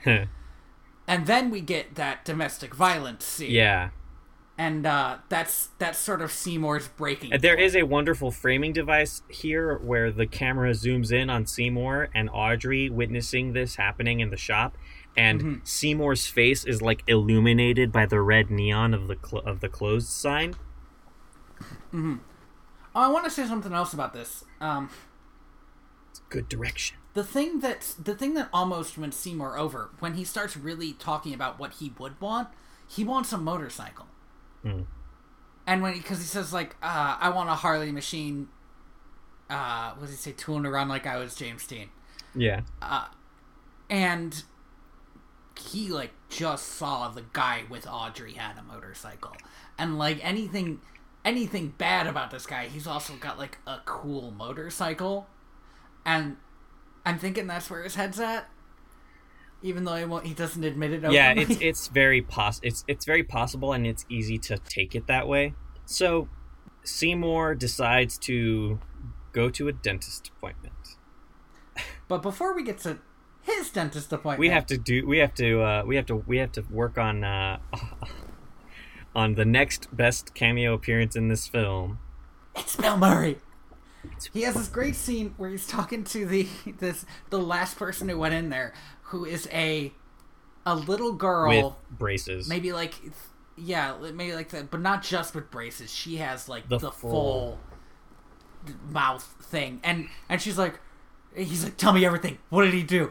And she's like, and he goes, yeah, they have to do that to remove the jaw. This is one of the few movies that I'm going to add to my list where Bill Murray was not insufferable. He is fantastic in this. Bill Murray walks into the dentist because he needs a long, slow root canal.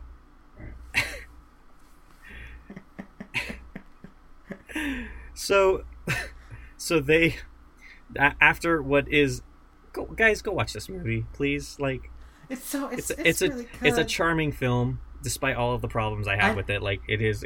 I know Andy has a problem with the lack of feminism, and I understand that. Lack of I feel feminism. like There is an active, like, anti-feminism in this movie that is unintentional. There's an anti-feminism, but that's not the. I feel like it's not the tone it's trying to. It doesn't matter.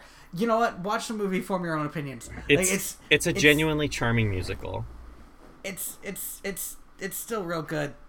So after this amazing scene, after it's your professionalism that I respect.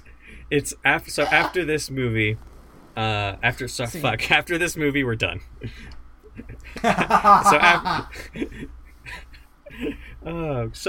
It's you threatening that this time. So after this scene, it's Seymour's turn at the chair. Yes, because the dentist kicks out Bill Murray for being a weirdo, being kinky. Because he likes inflicting pain on others, and he is not okay with somebody enjoying that. So, which tells you a lot about him and why he actually would not do well in the S&M community. Yeah, because a big part of the S&M community is, being aware of the limits of your partner and respecting that. So for after looking at Seymour's teeth, he thinks, "Now this is going to be a big haul. We're going to need to use a lot of gas for this one." And Seymour, wait! Don't skip over one of my favorite stupid jokes in this movie. What? He shows what a neglected mouth looks like. Oh god, and it's a photo of a fucking dog. It's a photo of a dog, and that dog has some gnarly teeth. Dog? But it's definitely a dog. But Seymour's reaction to it, oh god, my mouth could look like that? Yeah, that feels very much like a joke about dentists that is great. Your mouth could... It also kind of feels like a joke that would have fit in the 60s version. Yeah, for real. That's so easy could have been a throwaway joke somebody made in the 60s version, and it would have fit right in there with its fucking weirdness. Oh gosh. Also, I want to mention that apparently Seymour, founded the school of how Marvel characters should disguise themselves, because he walks into this dentist shop, armed with a revolver, but also wearing, only a ball cap and a bright orange jacket. No one will see me in this. This baseball cap is all I need to blend into the crowd. What it is, Andy, is you have to have something memorable that you don't wear again. That's how they get you. They say red jacket to the police. The police can't find that jacket. So, I put a fake scar over your eye. Then they'll remember the scar. This next scene is one of the most unsettling things that this movie does. Oh my god, again, I need to jump in. The musical version has a call and response of this where Seymour is hyping himself up to shoot the guy, and he's singing about how he can't get the mask off. That's terrible. So he's singing about kill him now, do it, and he says I can't, and then Oren starts singing don't be fooled if I should giggle like a happy dope, it's just the gas. And he's singing about how he's asphyxiating. Yeah.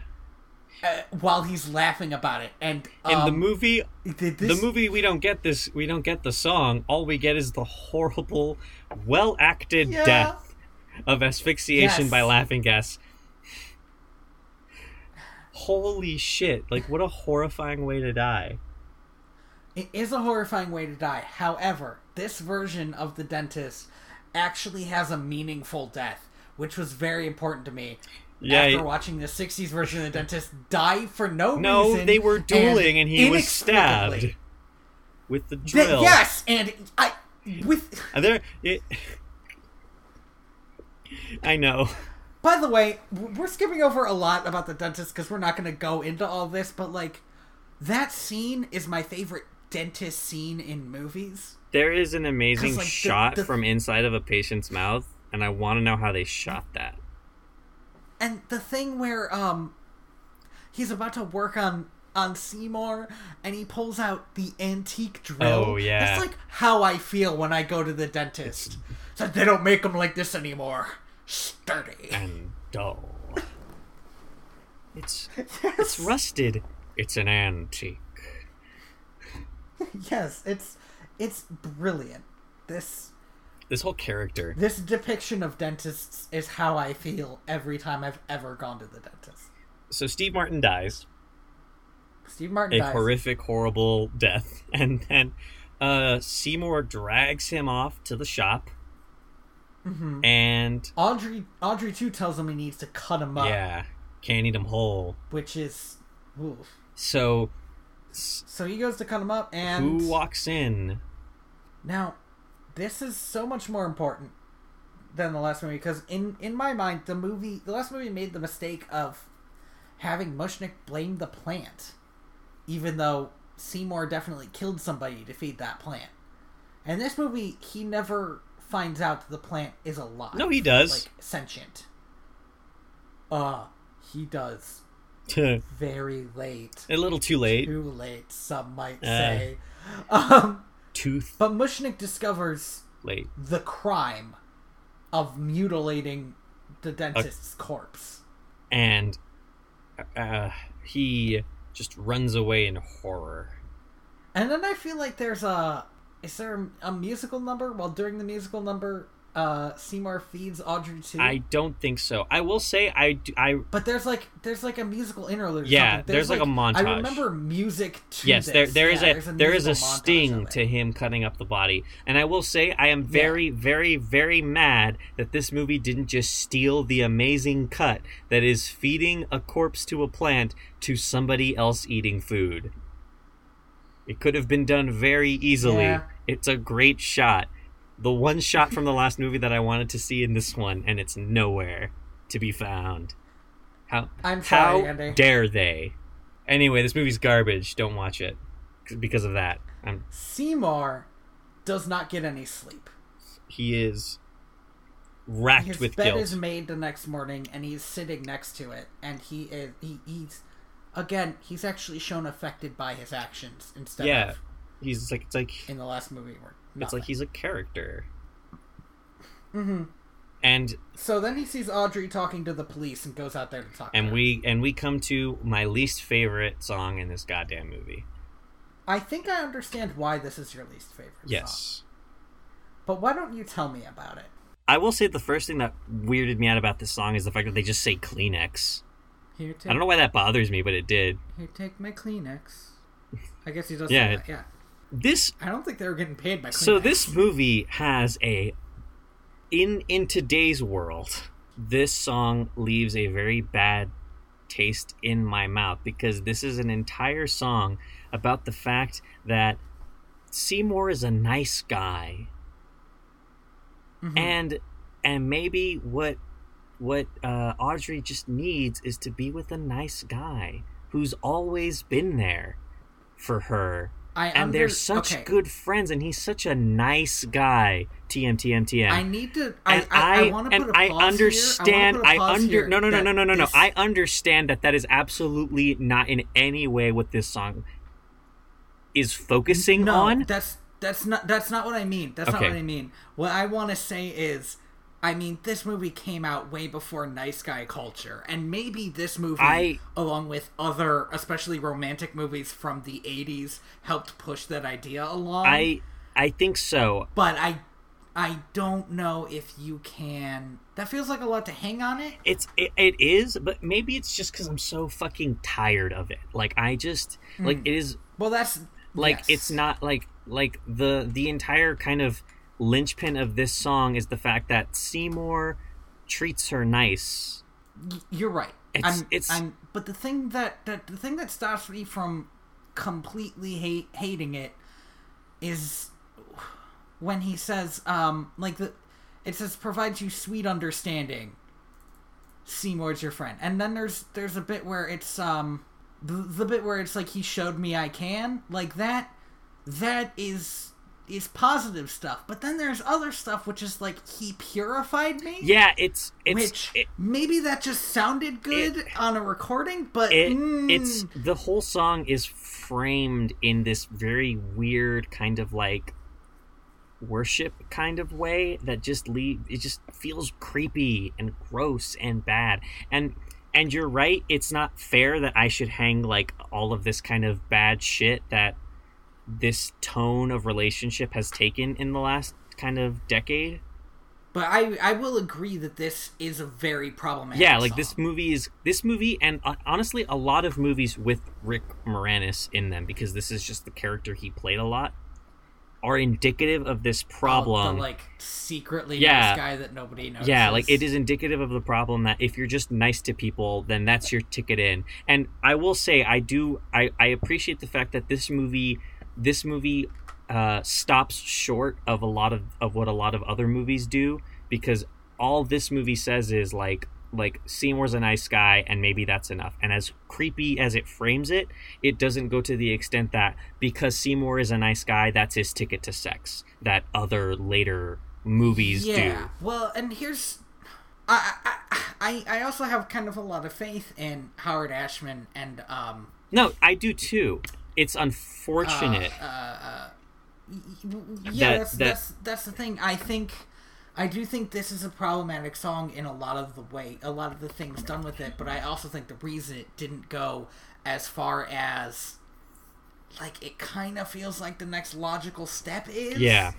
Is because they didn't want it. Yeah, like they and they that was a decision they made. Yeah, you know? and the movie feels like it really takes that decision to heart as well, in a way that is hard to miss, because like even in Audrey's fucking weird Sears catalog fantasy, like they both have separate beds. Well, yes, because it's not only a Sears catalog fantasy, it's a 60s TV fantasy, and you weren't allowed to have one bed. You know why that was in Lucy? You know why they did that in I Love Lucy, right? I genuinely thought it was because they weren't allowed to have one bed on television. No, it wasn't. It wasn't that. It was because her husband was Hispanic, and they could not show that these two people were having an interracial relationship that was sexual in any way. That is so gross. Right? Like, and don't get me wrong, there were a lot of like obscure sex rules at the time, but this specific choice was because of I forget the actor's name. Ricky Ricardo? Something like that? Look, I am genuinely like, maybe I don't know any of the actors and I love Lucy. You know Lucy. I barely know Lucille Ball. Is that her? I think it is. Card-carrying communist. I think this might be the time I grew up in versus the time this movie came out in. But the first line of this song is pretty problematic to me. Yeah. It's like Seymour trying to say that she doesn't have to pretend around him. But by saying that, he says, like, wipe off your lipstick and your makeup and stuff. And, like, I, as a human being with 5 sisters, who maybe doesn't understand women entirely, but understands women as people to a certain extent, know that you're not always putting on makeup so that some other people can look at you. It's for you. And there's never like a scene where she talks about her boyfriend wanting her to look a certain way, liking a certain look or anything. So if there was, that wouldn't be problematic. It would be about saying it's okay to be yourself. Yeah, to let go of all these terrible things. As far as we know, she is being herself around him. Yeah, like way to fucking presume, Seymour. Fucking go complain on the internet.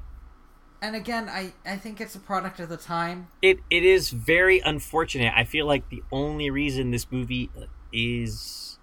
Like, this movie is such a time capsule of when it was made. Mm-hmm. Like, all of these problems kind of are because of the certain phrases and certain contexts that they use have drastically changed in society in the, 21 years since it came out? No, 31 years since it came out. Yeah, it's like, been a grip. but at the same time, right? Like, it's important that like you stay aware of the fact that it has these problems. So because otherwise, like it's not enough to just say, oh, it's a product of its time. Like, no, like it has these problems. That doesn't make it a bad movie, right? Like, it's still a fantastic movie. It's still a very charming musical, and I genuinely love it. But also, it has these problems. Also, fuck this song. I genuinely think it's a bad song. I hate the way it sounds. Like, I do not like the singing in this song. The Audrey that kind of surprises Audrey me. does like an amazing like has an amazing like kind of bridge in it that she delivers super well. But just the song as a whole, I think, has like a bad tune. I'm not a fan. Okay, but this song has the most important Audrey moment. It does. I just wish it wasn't in this song. Which is, she talks about her family and why she is the way she is. And she says, I'd meet a man and I'd follow him blindly. He'd snap his fingers. Me, I'd say sure. And I want everybody to keep that moment in mind as we go on with the movie. Keep it in mind. So, Andy, don't sing songs from other sorry. things.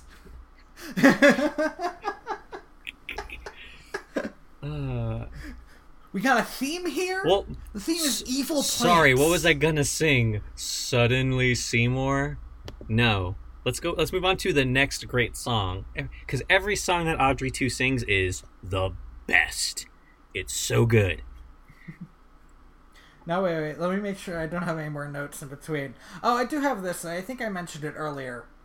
Audrey could stand to be single for a bit. Like, that was my feeling after watching Suddenly Seymour. Yeah. Like, Audrey does not need another dude right now. Like, what Audrey needs is... She needs some time She needs to, like, work through this in a healthy way. Oh, the next song is Supper Time. Yeah, it is. Oh. Oh, yeah. Supper time. So... Succotash. It's evening. It seems like Audrey and Seymour have spent all day together. Yep. Seymour comes back, and despite how the morning started, is, like, pretty happy and giddy. And he goes to his room in the basement where Mushnick is hiding. Oh, but before he does that, we do see Audrey 2 grinning about this. Because Audrey 2 knows what's up. Audrey 2 is like, this is all going according to plan. Oh, also, Audrey 2, this is... I found this really fascinating. Audrey 2 opens the doors for Seymour. And it's great because it's like... In Seymour's mind, they're still in this together. But Audrey 2 is already planning ahead for the next step. Because yes. Audrey 2 knows who's in the basement. Yeah, he does. Or it does.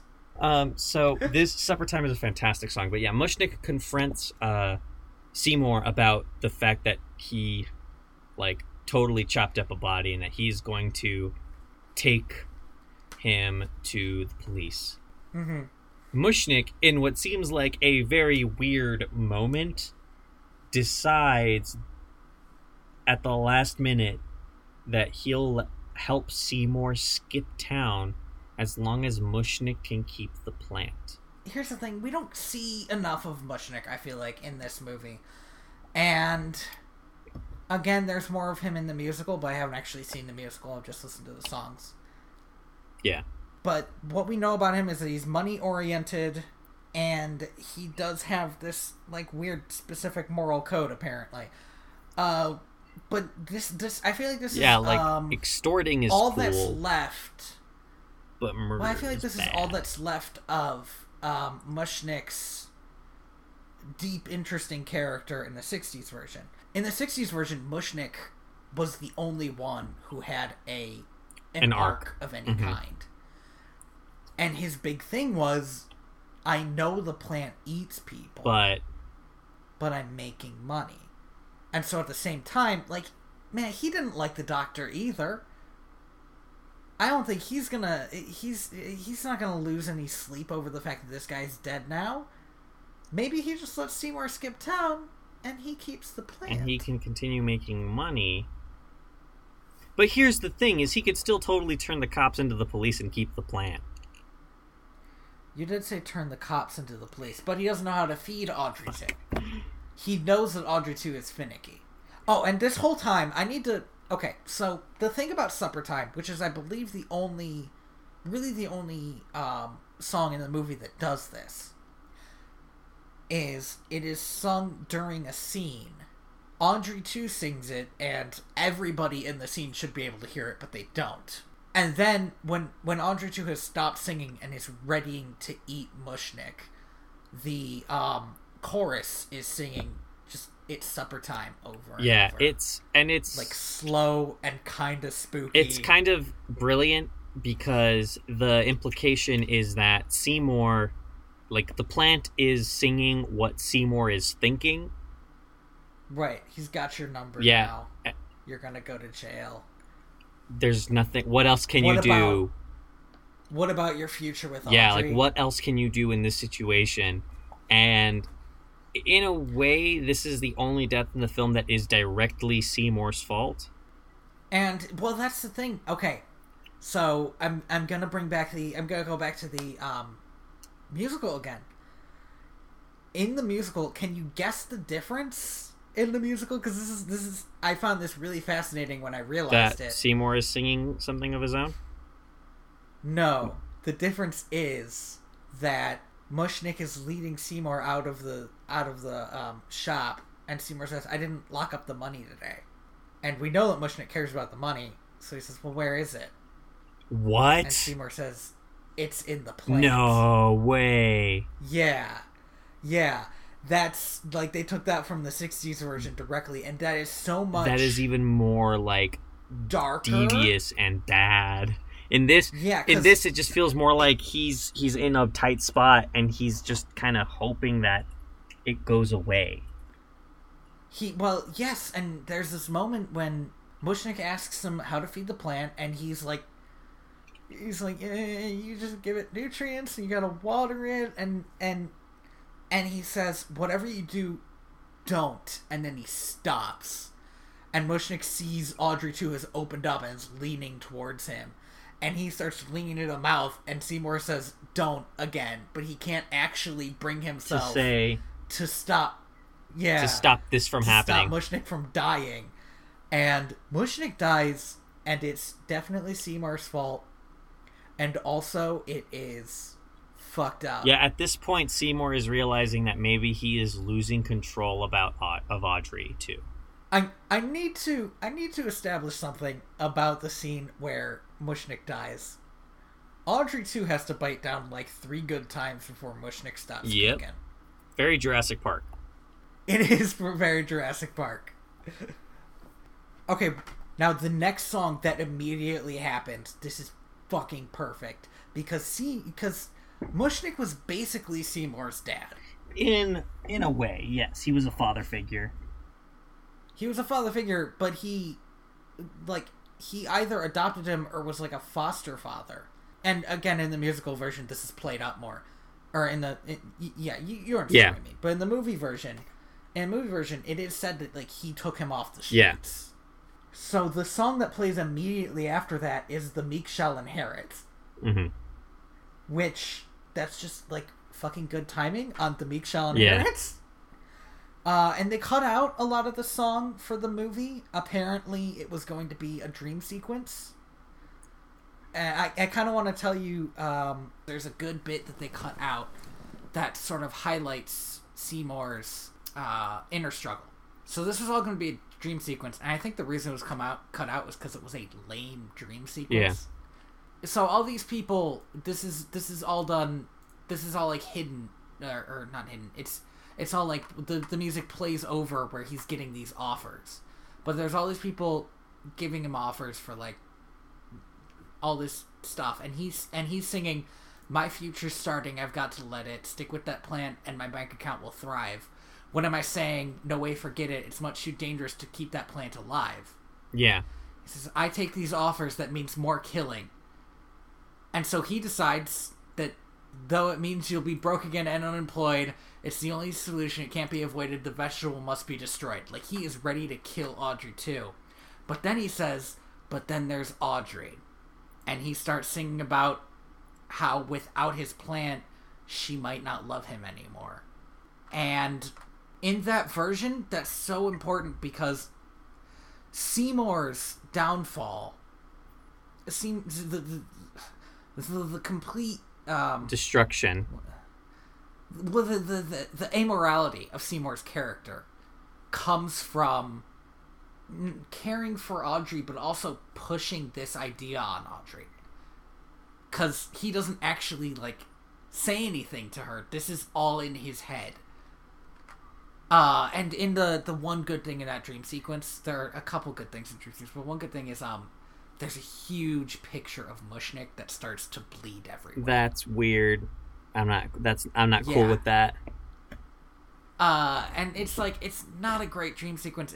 It's I don't love it, but what I did want is I wanted it to be clear that he was not happy that Mushnik died. I think maybe I'm starting to think that maybe the actual musical is a bit more subtle in how it treats these characters and might be less problematic. I don't think this movie had the time.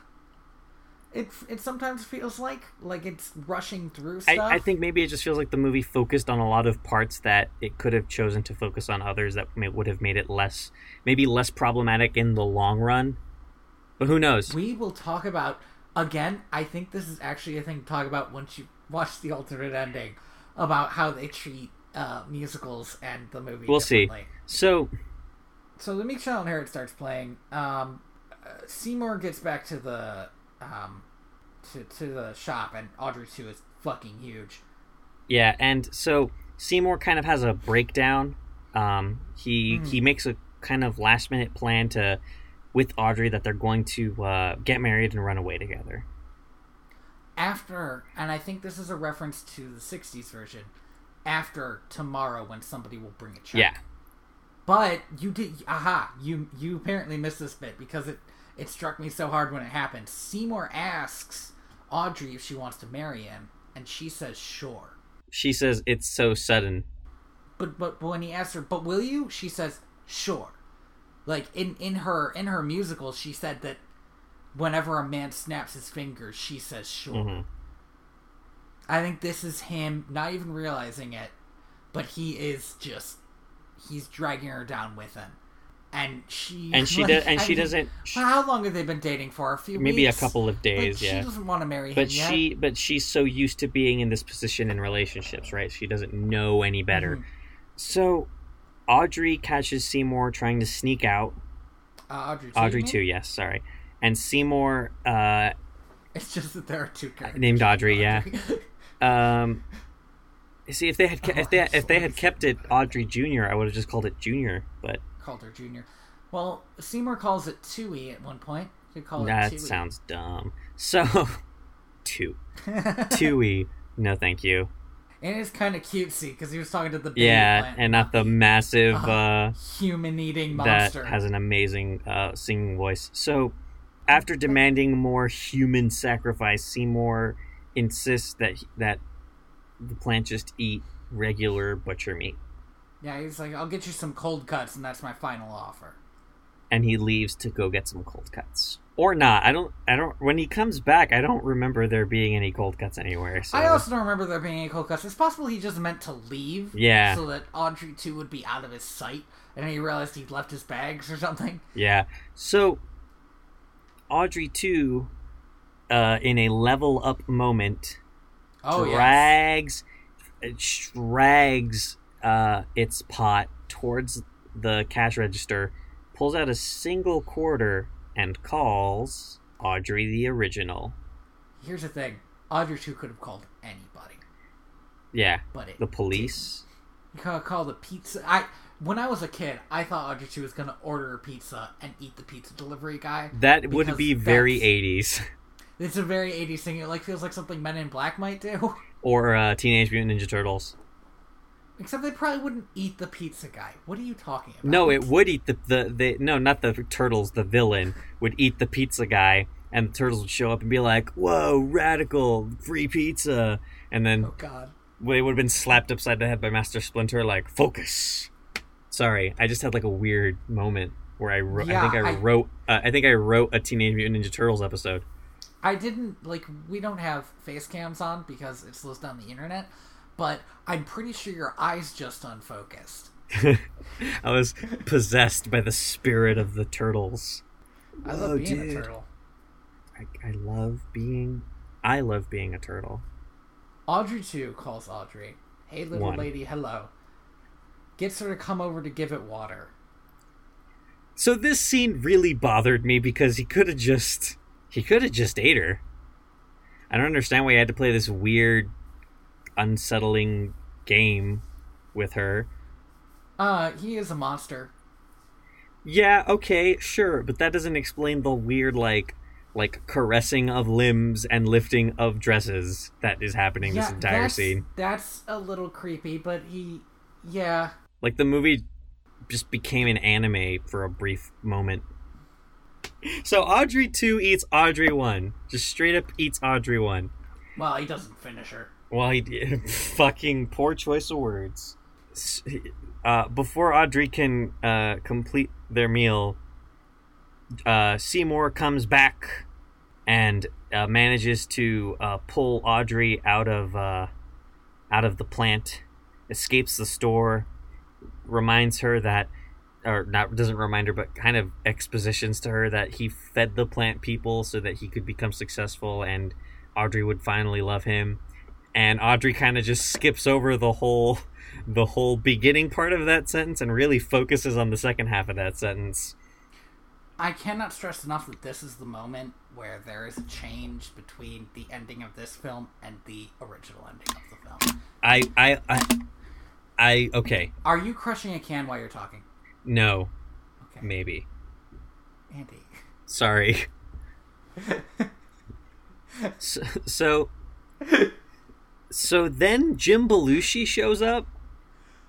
Yeah. And I literally just wrote, oh my god, Jim Belushi and Bill Murray? What the fuck? I wrote bigger than hula hoops. That's what I wrote that too. I was like, that's such an 80s line. It's gonna be bigger than hula hoops. They might have as well said it's gonna be bigger than bottled water. Like, fuck. But so basically Jim Belushi comes in. He's like, I'm gonna make cuttings of your plant and put them in every house in America. Every house in America, maybe the world. And Audrey and Seymour are like, no, that's a super bad idea. Get the fuck out of here. Leave. They chase him away. Yes, they do. And he yells something about coming back when they're in a better mood and just bolts off. And Seymour realizes that he was gonna run away, but he can't leave Audrey 2 alive. Yeah, that Audrey's plan has been world domination, and he has now realized this, and he must kill Audrey 2. No shit, Sherlock. This song is so weird because the last thing I expected from this song was uttering the phrase tough titties more than once. The song says it three times? No, wait. I gotta Google Mean Green Mother real quick. Here's the thing. This one's not in the musical, so I haven't heard it as much. They gave him they gave it a different final song. And it doesn't have a final song. The ending of the musical is really interesting, and again, we'll get to it. Here, wait, tough titties. That's a tough titty kid. I only see it once. It was definitely uttered more than once. It super wasn't. It might have been said before the song. Okay, maybe. Oh god, it was such a weird. Like, that was the last thing I expected from this movie. Like, this I will say, this song did feel very out of tone. Like, that's the lyric. That was what was finally. This song is, I think, what finally changed. What had to change the ending of this movie, and you gotta watch the alternate ending before I can talk about that. But this song it's this really almost cheerful song where Audrey 2 sings about how great it is while just wrecking Mushniks and Seymour, and he gets the gun and starts shooting off randomly. Yeah, because like, he's not actually concerned with killing Seymour. Seymour is nothing to him. Yes. So Audrey 2, like, And he crashes. transforms like a Final Fantasy boss. Yeah, it's really like, cool, actually. He, like, breaks the pot and becomes even bigger. I even wrote and boss fight on my paper. These huge, like, tentacle roots and shit. So, after absolutely humiliating Seymour, he collapses. He drops a building on him, and oh no, Seymour's dead. I can't believe Seymour died. He doesn't die. Well, we'll talk about it when we talk about it. He grabs. He grabs a big old copper wire that's like something out of a Looney Tunes bit. Shoves it into the plant. Shoves it into the plant, and like oh no! Turns out he lived, and electrocutes the plant, and what feels like it was lifted from Star Wars. It like is covered in blue lightning, and then explodes like the Death Star. A Death Star explosion. But although first it does say Audrey 2's last words are, "Oh shit." And then this movie's ending. You may fire when ready. It has, considering it was thrown together last minute, I don't altogether hate the ending because it feels like such a B-movie ending. I will say, it is a less abrupt ending than the original movie. It's still really freaking out of left field, though. It's because they changed it last minute, but like because Audrey 2 explodes. Seymour and Audrey, I guess, get married. They have their little house, and then we see like the last shot is a tiny Audrey 2 in the garden. Yeah, planning presumably. And so this is the point where I want to point out that this fucking flower has lips, and they are like the like fullest lips I have ever seen on a plant. Audrey 2 has sexy lips. It is distressing. It's very I feel like it's part of what makes it creepy and also what makes it look realistic. Yeah, it's Audrey very 2's lips are why they're part of why I remember. Well, but they're part of why I'm so impressed by this puppet. Because when you think, oh, it's like a Venus flytrap puppet, you would think open, close, like in the 60s movie. No, this thing like articulates its words. It's got points of articulation that are crazy. Its I don't lips know how many people it took to move it. I'm gonna try to find out. Yeah, because its lips like its lips visibly mouth out the letters in a way like that a mouth. Exactly. Yeah, it's crazy.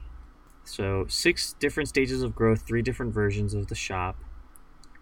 2 different units were working with the plant. 60 technicians were required to operate the final boss. That is so cool. I love that. That's why movies like this, with that amount of puppetry, aren't made that often. It is because that's so many people. Little Shop of Horrors original ending.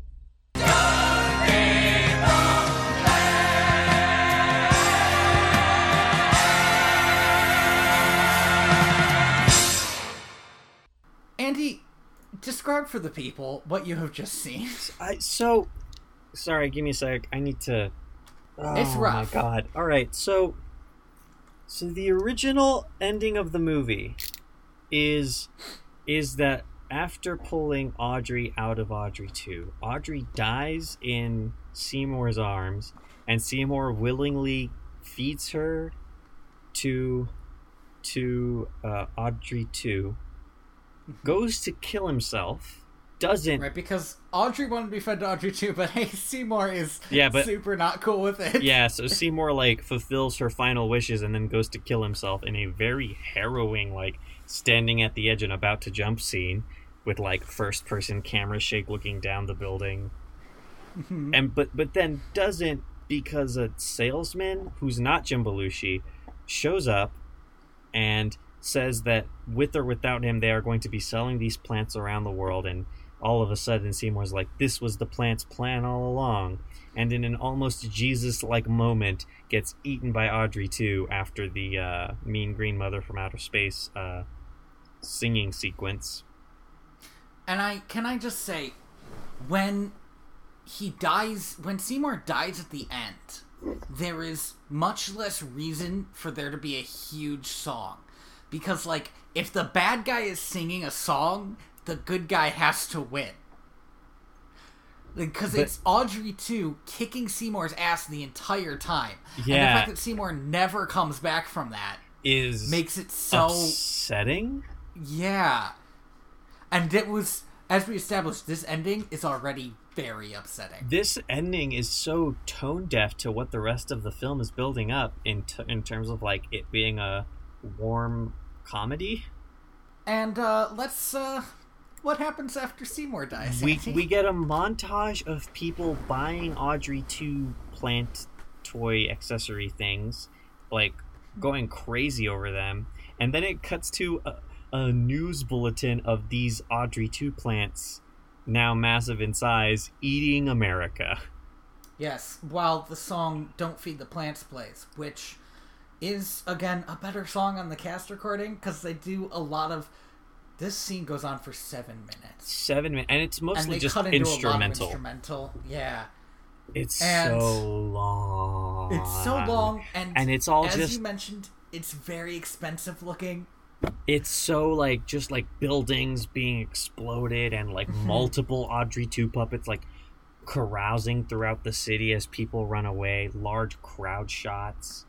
And it's, like, even if, like, the goofiness of the plants taking over the world landed, all the main characters dying, especially Audrey, really like, has a sting. Yeah, because, like, I'm weighed down by it. Like, I knew it was gonna happen, and I was, like, quietly watching while you were watching, and fuck, man, my stomach hurts from stress. It is, like, it is so upsetting and unfun. Like, I get that the people who made this, like, it looks like the people who made this scene were having fun, but as an audience member, there is no joy in watching this happen.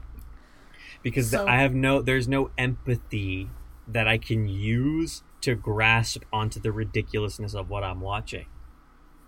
Let me tell you the main difference between this alternate ending and the ending in the play, and why it works in the play and why it doesn't in the movie. Okay. So, first, let me tell you how Seymour dies in the play. Okay. He says, "You're a monster and so am I," like he does in the other thing. But then Audrey 2 doesn't get this whole big singing thing. Seymour does what he did in the old movie, which is grab a knife and run into Audrey 2's mouth saying, "You can't be that tough on the inside." Yeah. So Seymour has died very quickly. And it's much less of a slow, drawn-out fuck you. Yeah. The other thing that they apparently do in the stage version is, do you remember the flowers from the 60s version that show faces? Yeah. Well, those come back in the stage version. And the people who sing "Don't Feed the Plants," as well as the chorus, are the Seymour, buds. Audrey, Mushnick, and the Doctor as the plants. Oh. As the flowers. Okay. So they still get, like you still get to see these characters even after they've died. And I feel like that probably takes a huge sting out of what just happened. Yeah. Also, there's a world you buy into when you watch a movie. And when you're in a theater, no matter what happens, you're always in the theater. Yeah, at the end of the day, there's a level of separation that cannot be escaped when you're watching a theatrical production.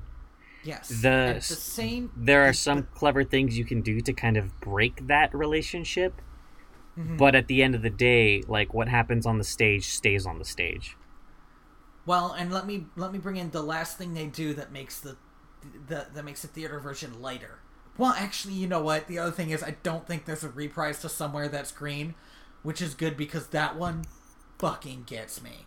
Yeah, that's not a cool reprise. Audrey sings about being somewhere that's green, and what she means is inside Audrey 2. Yeah. And that's not cool. But the other thing they do is, I don't know if all the productions did this or just some. Yeah. But when they say, in the movie they say, "And where you live," when they're singing "Don't Feed the Plants," they sing, "And this theater." And then Audrey 2 plants come out of everywhere. Oh, okay. That's fun. Yeah, so it's fun. It's not, oh my god, here's the world being destroyed by plants. You can see how the people in charge, especially Frank Oz, thought that this version that ends dark but always got like a laugh and a clap at the end of the show would still get a laugh and the clap at the end of the movie. But the thing is, right, is like if a little Audrey 2 came out and like started gnawing at my leg in the theater, that's cute.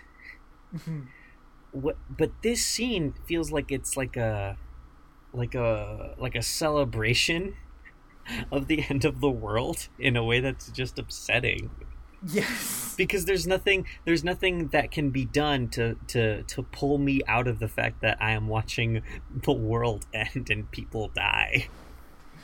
That's true. And you never get the curtain call. You never get people, like, everybody coming on stage and bowing, and, okay, now it's over. Now everyone has bowed. Instead of, now it's over, now the world is dead. Now the audience itself has been eaten by this disgusting-looking plant mouth. And I feel bad because I was building up so much stuff, like, oh, we'll talk about that at the end of the show after you see the... This is not even what I wanted to talk about, was this. I wanted to talk about how much I hate Rent.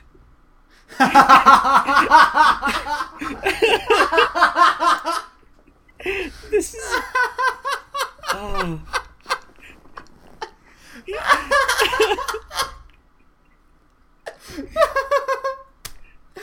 Oh my god. Oh my god. Oh, this is not cool. This ending sucks. Oh my god. I wanted to talk about how much I hate Rent. The movie, I mean, I also don't like the musical that much, but specifically the Rent the movie is like, it's like such a boring film. And the movie seems to like get by solely on the fact that you're watching the original cast of Rent do Rent again. But this movie is very well directed, except for that ending. Fuck.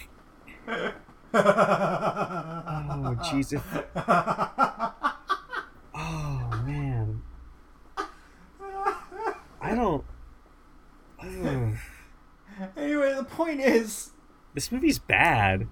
One of the point, well, that ending of the movie is bad. That's why they had to change it. Oh, jeez. But the point is, whenever you might think Seymour is like a little bit too dark in this movie, it's because he was always supposed to be a tragic hero. Yeah, he was supposed to die.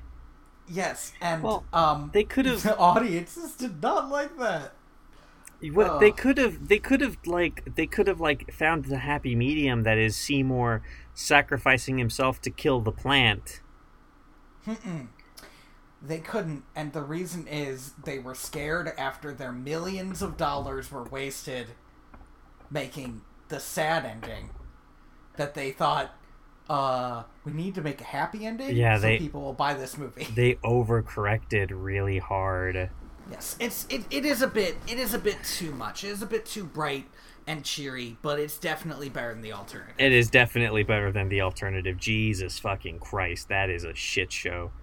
But I also have to say, it's an ending that's thrown together last minute because they didn't have that much time. They were supposed to be done with the movie.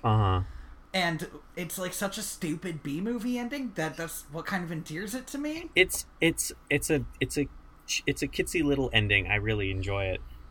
It's I enjoy it. Fuck. I enjoy it a lot more. I am so like not able. I'm so not able to say anything right now because I'm just.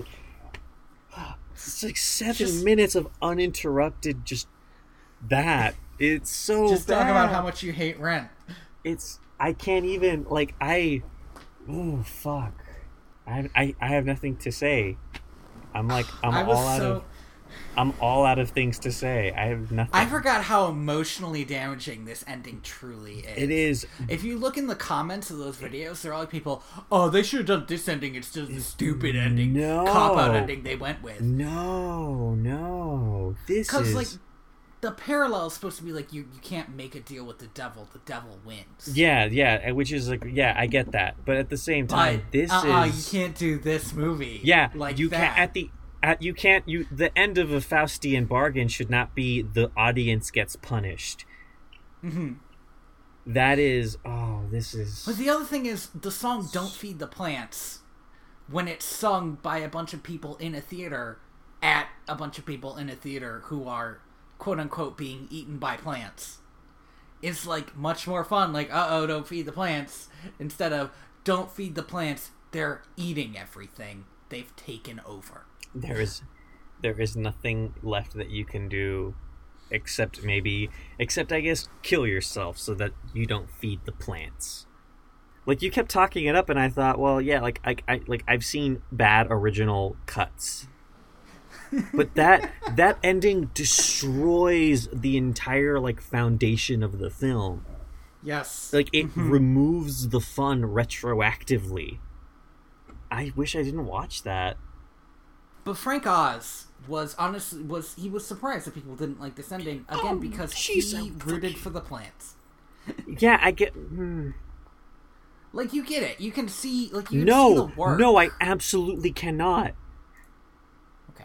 In no way is this movie Frank. Like, I can see why Frank Oz, a man whose entire life has been dedicated to operating puppets, would see the puppet as being a valuable main character. But the leap that you have to take to then go, the audience can empathize with it, though, right? You slapped lips on a giant ass plant. That is the most other a thing can be. Oh, God bless him. God bless him, because that man can have no hate in his heart if he can look at that creation and say, I empathize with this. It's way too long. It's so long. If Audrey hadn't died, and if the ending was 3 minutes instead of 7, it might be able to do it. The ideal ending would be like Rick Moranis sacrifices himself to kill Audrey 2. Audrey 1 like is alive and just kind of like has to go live the great like kind of like at the end of Titanic, right? Like, go do all of these amazing things that she said she wanted to do because now she has the money to leave.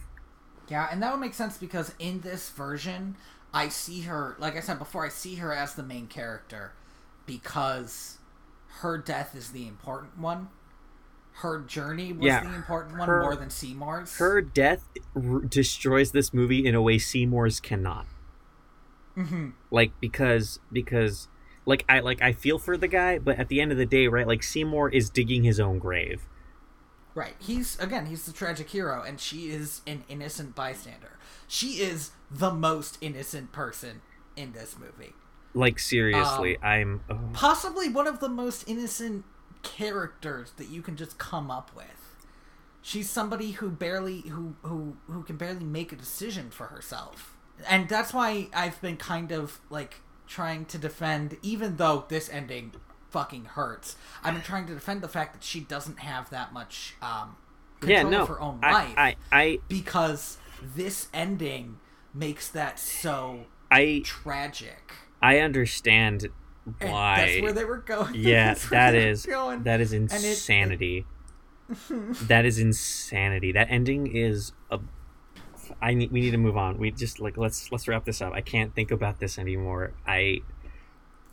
That ending vastly changes my opinion of this movie. Like, original. Okay, so the original film. Oh God. You want to talk about like how you felt about each version? The yes. 60s, let's the 80s, and the alternate? Let's go in reverse order. Okay, you want to? Well, we did talk about the director's cut for a while. Yeah, it sucks. It's bad. It's terrible. All right, moving on. So it has a sort of dark poetry about it that misses its mark. The thing. It does go for that Faustian vibe, and it overdoes it. You really start focusing on the wrong stuff during it, because Yeah. it's not about what happens to Seymour anymore. Yeah. Because Audrey died, and that was a big deal, and then the plants took over, and that was a big deal, and the fact that Seymour died was like kind of nothing. Yeah, it's... So how'd you feel about the ending that they needed to slap onto it? CGI making Audrey 2 blow up. I think it's ridiculous in a fun way. It is a fun... It, in a way, it's kind of appropriate to this being an adaptation of the original film because it is sudden and unexpected. But unlike the original ending and the unlike the original film's ending and the cut ending, it's like I said before, it's kitschy and fun. Yes, it's maybe a little bit too light. Yeah, it's but again. That's I understand why they made that decision. Yeah, like that. I can see why they oversteered a bit too far to the left, but I think overall, this even with all the problems I have with this movie, it is a fantastic. It's got fantastic music. It's very well directed. Up until that ending bit, like it is a great adaptation of a stage musical. Still, I mean, the ending bit is fucking hard, but it is very well directed. I don't think so. It's a lot of lingering shots. It's very.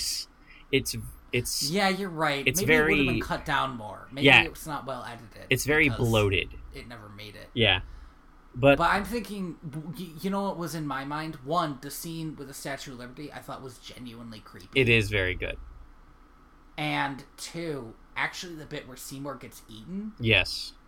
Is not the close-up shot, which lasts a little bit too long, but the far away shot where it's Audrey 2 raising Seymour above its head. Yeah. Is if you cut out like the middle bit where it keeps cutting to Rick Moranis' face and just kind of go from that distance shot to the just like up all the way in my mouth like a saltine shot. Again, this movie, we say well directed, it's also well edited, and yes. You can tell because the bit that doesn't get edited because it was cut out is very sloppy. Is more sloppy, yeah. But I will say that like this is a fantastic adaptation of a stage musical because it manages to keep the storyline intact and maintain the kind of fantastical fun that you want out of a musical without feeling like it's excessive like some adaptations are. Yeah, and that's probably because so many stage musicals are kind of by definition excessive. Yeah, and so it's hard to adapt them. Yeah. And like you run into the problem, you run into the problem when you adapt a stage musical. Like you can either focus too much on the spectacle, like the Les Mis film that came out recently did. The spectacle of that movie, in terms of like what they did with their effects, is really great, but the movie is not very good. The movie's kind of boringly shot. That's too bad. And Rent is just bad. I don't have the energy to talk about it anymore, but. I mean, my understanding of the plot of Rent, it's about a bunch of artists who are the good guys because they don't make any money. Yeah, And it's like, fuck you guys. I want to be an artist and make money. You know that's also possible without me being evil. Yeah, right? you don't have to. Whatever. I don't want to talk about Rent. It's bad. And the ironic thing is, Rent made a lot of money. Yeah, jeez. There are fantastic breakdowns of Rent that I really enjoy. Go find them. But what I wanted to talk about specifically was like Rent is kind of poorly shot as a film to the point where it mixed the messages that the original play had. Oh, good. Because of how poorly shot it is. This movie manages to kind of maintain the original tone and also have a fantastical aesthetic that's genuinely pleasing to look at. And I cannot stress enough that the Audrey 2 puppet, every version of it, is amazing. Yeah, it is quite a feat of engineering. The original film is funny. It's weird. Definitely worth watching. It's not a horror movie. It is definitely worth watching, though, and I will say I had almost no problems with it. It's like very inoffensive, even to this day. Like, there's no big issues with it. It's just but it also plot is kind of baffling. Yeah, it doesn't. And its characters are kind of confusing. Like, why are they doing all the things they're doing? Yeah, but it's fun. It's like light fun, and that's I can see why something like that was made into a musical. Yeah, I can see why people would latch onto that movie. Even if the musical that was made has a like a stronger plot, for instance, and characters with motivations. Yeah, I can see why people latched onto the original film. Mm-hmm. And if you just watch it for that Jack Nicholson bit. Oh God, that Jack Nicholson bit is very good. It stands out so much. It's so odd. It feels like a different movie. Like, even to the point where it feels like the film that they used in that part of the scene captures the contrasting colors better. Because by the end of the movie feels very fuzzy. I would recommend both of these movies. Oh God, easily. Although I think these two movies would both together be version. Yeah, like these two movies together, like watching the 60s and then the 80s version, would be a fun movie night. Like, if you're planning like a viewing party of some sort, these two movies would be a great fun night. And you know what? It's October. We're doing this for Halloween, although we haven't talked about Halloween itself, really. Yeah, fuck holidays, man. We're doing this for Spookums. Yeah, live your best life. Celebrate the holiday you want to celebrate. But what I was going to say is, if you kind of wanted like a theme movie night, but you're not into horror movies, both of these aren't horror movies. Yeah. I honestly expected the first one to be. Yeah. I thought that's what it was. I thought it was a B horror movie, but it's like a comedy of errors that happens to have a horror plot. Well, not even a plot, a horror premise. Yes. That's better. A horror premise.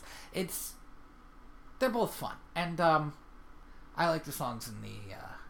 The songs are with the exception of the one. The songs are really great. Oh man, I feel tired. I'm sorry, Andy. I feel like I just like I feel like a Dementor just sucked the life out of me. Like I cannot believe I felt so that good. I thought it would be a good idea. Like, you're like, I'm gonna watch it on the show, and I was like, sure. Yeah, I thought because you told me it was ridiculous, so I thought when I was watching, like, maybe if I do it live, that'll be like a good fun bit. But no, that was. I thought I had made it clear that it was ridiculous in a bad way. That was DVD. Direct. Fuck. No. Thank you for listening to Direct to Video. VHS. I broke Andy, and I apologize. Oh God, I have to do math after this. Mm-hmm. Okay. He's gonna be fine. Okay. Somehow. Okay. Hey, I've been your co-host, Andy Reyes. I've been your other co-host, Tony Robusto. You can find Andy on Twitter at royalty_valance. And you can find Tony on Twitter at theaterbats. That's theater with an ER. I'm proud of you for jumping on that so well.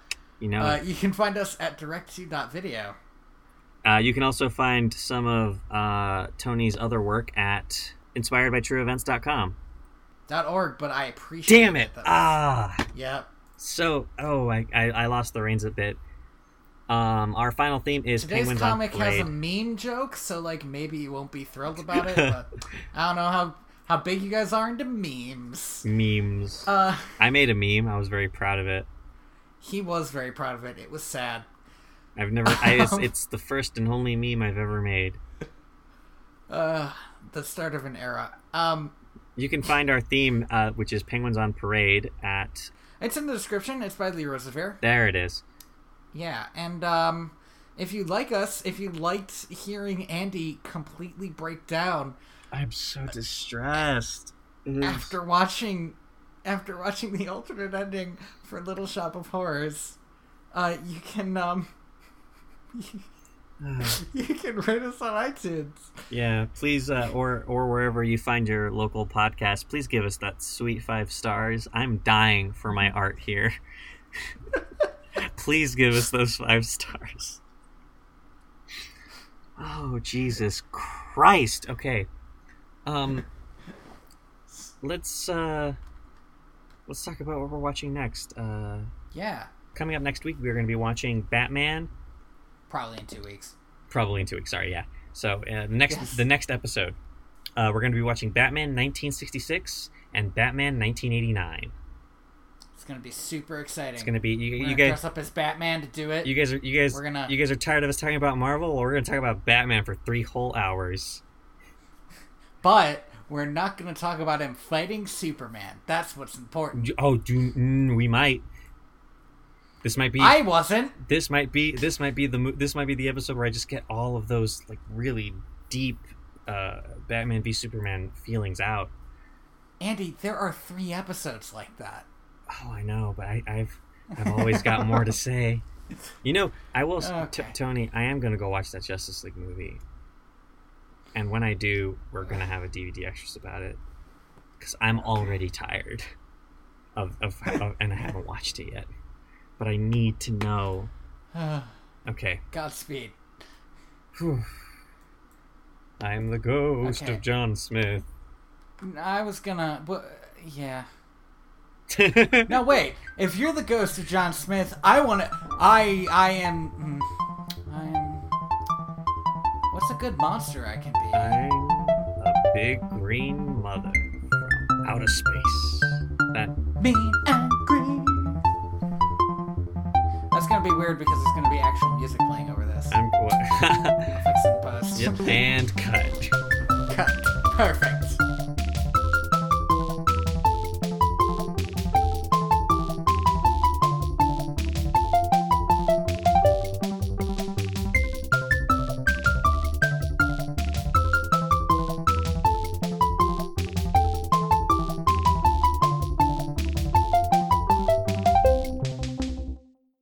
God, you gotta love the fucking YouTube description. No copyright intended. I love that. Don't you love that? I fucking yep. It's like what a sentence that lets me know both you don't know what a copyright is, or how to use the word. Like he could have just eaten her already. I don't understand why he needs to go through this whole thing. Oh wow, this is actually like kind of distressing as well. When I die, which should be very shortly. My dude, do not tell me that you are actually going to go through with this terrible plan. There you go.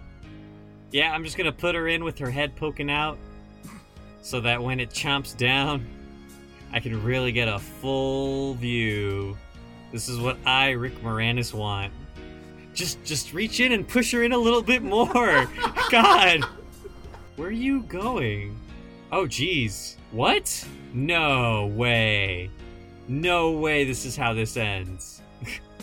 Bigger than hula hoops. So what, is he just gonna die here now? Like, there's no reason for him to come back and live, what with Audrey being dead. What a religious experience Rick Moranis is having getting eaten by this plant. You just really deep throat that man. Okay, that's staying in. And that's it. Well, there's still part 3. The fat plant has sung. Oh, he spits the glasses out. What a nice bit. Oh, the Greek choir standing in front of the American flag. Is this like a funeral procession? Is that what they're going for? So we're just gonna get a montage of world domination. Oh no, this poor old couple eaten by plant. Oh my god. This is expensive. I know, isn't it? This is like friggin' straight from a Godzilla kaiju film. Cars flying everywhere. What are they gonna have that friggin' Cloverfield moment where it's just standing on top of the Statue of Liberty too? Oh my gosh, I think there is a Statue of Liberty scene. Of course there is. This isn't even close to what I wanted to talk about earlier. This is a whole different ballgame than what I want to talk about. What is... This is so long! This is such a long scene. It's 7 minutes. Like, this whole thing is just Audrey 2 killing shit. It's just... Oh, I love the big plant eating the train. Now the army's trying to fight back. But we've already established that Audrey 2 is bulletproof as fuck. Oh no! Oh no, there's another one! We're surrounded! Classic general. That's a very Michael Bay shot of zooming in while somebody's standing up. Oh my god, there's the Statue of Liberty! Oh, and it eats the end sequence. Very nice. This is a gruesome close-up. Sorry, it's still going. because apparently, like, it implies that the audience is getting eaten by this plant.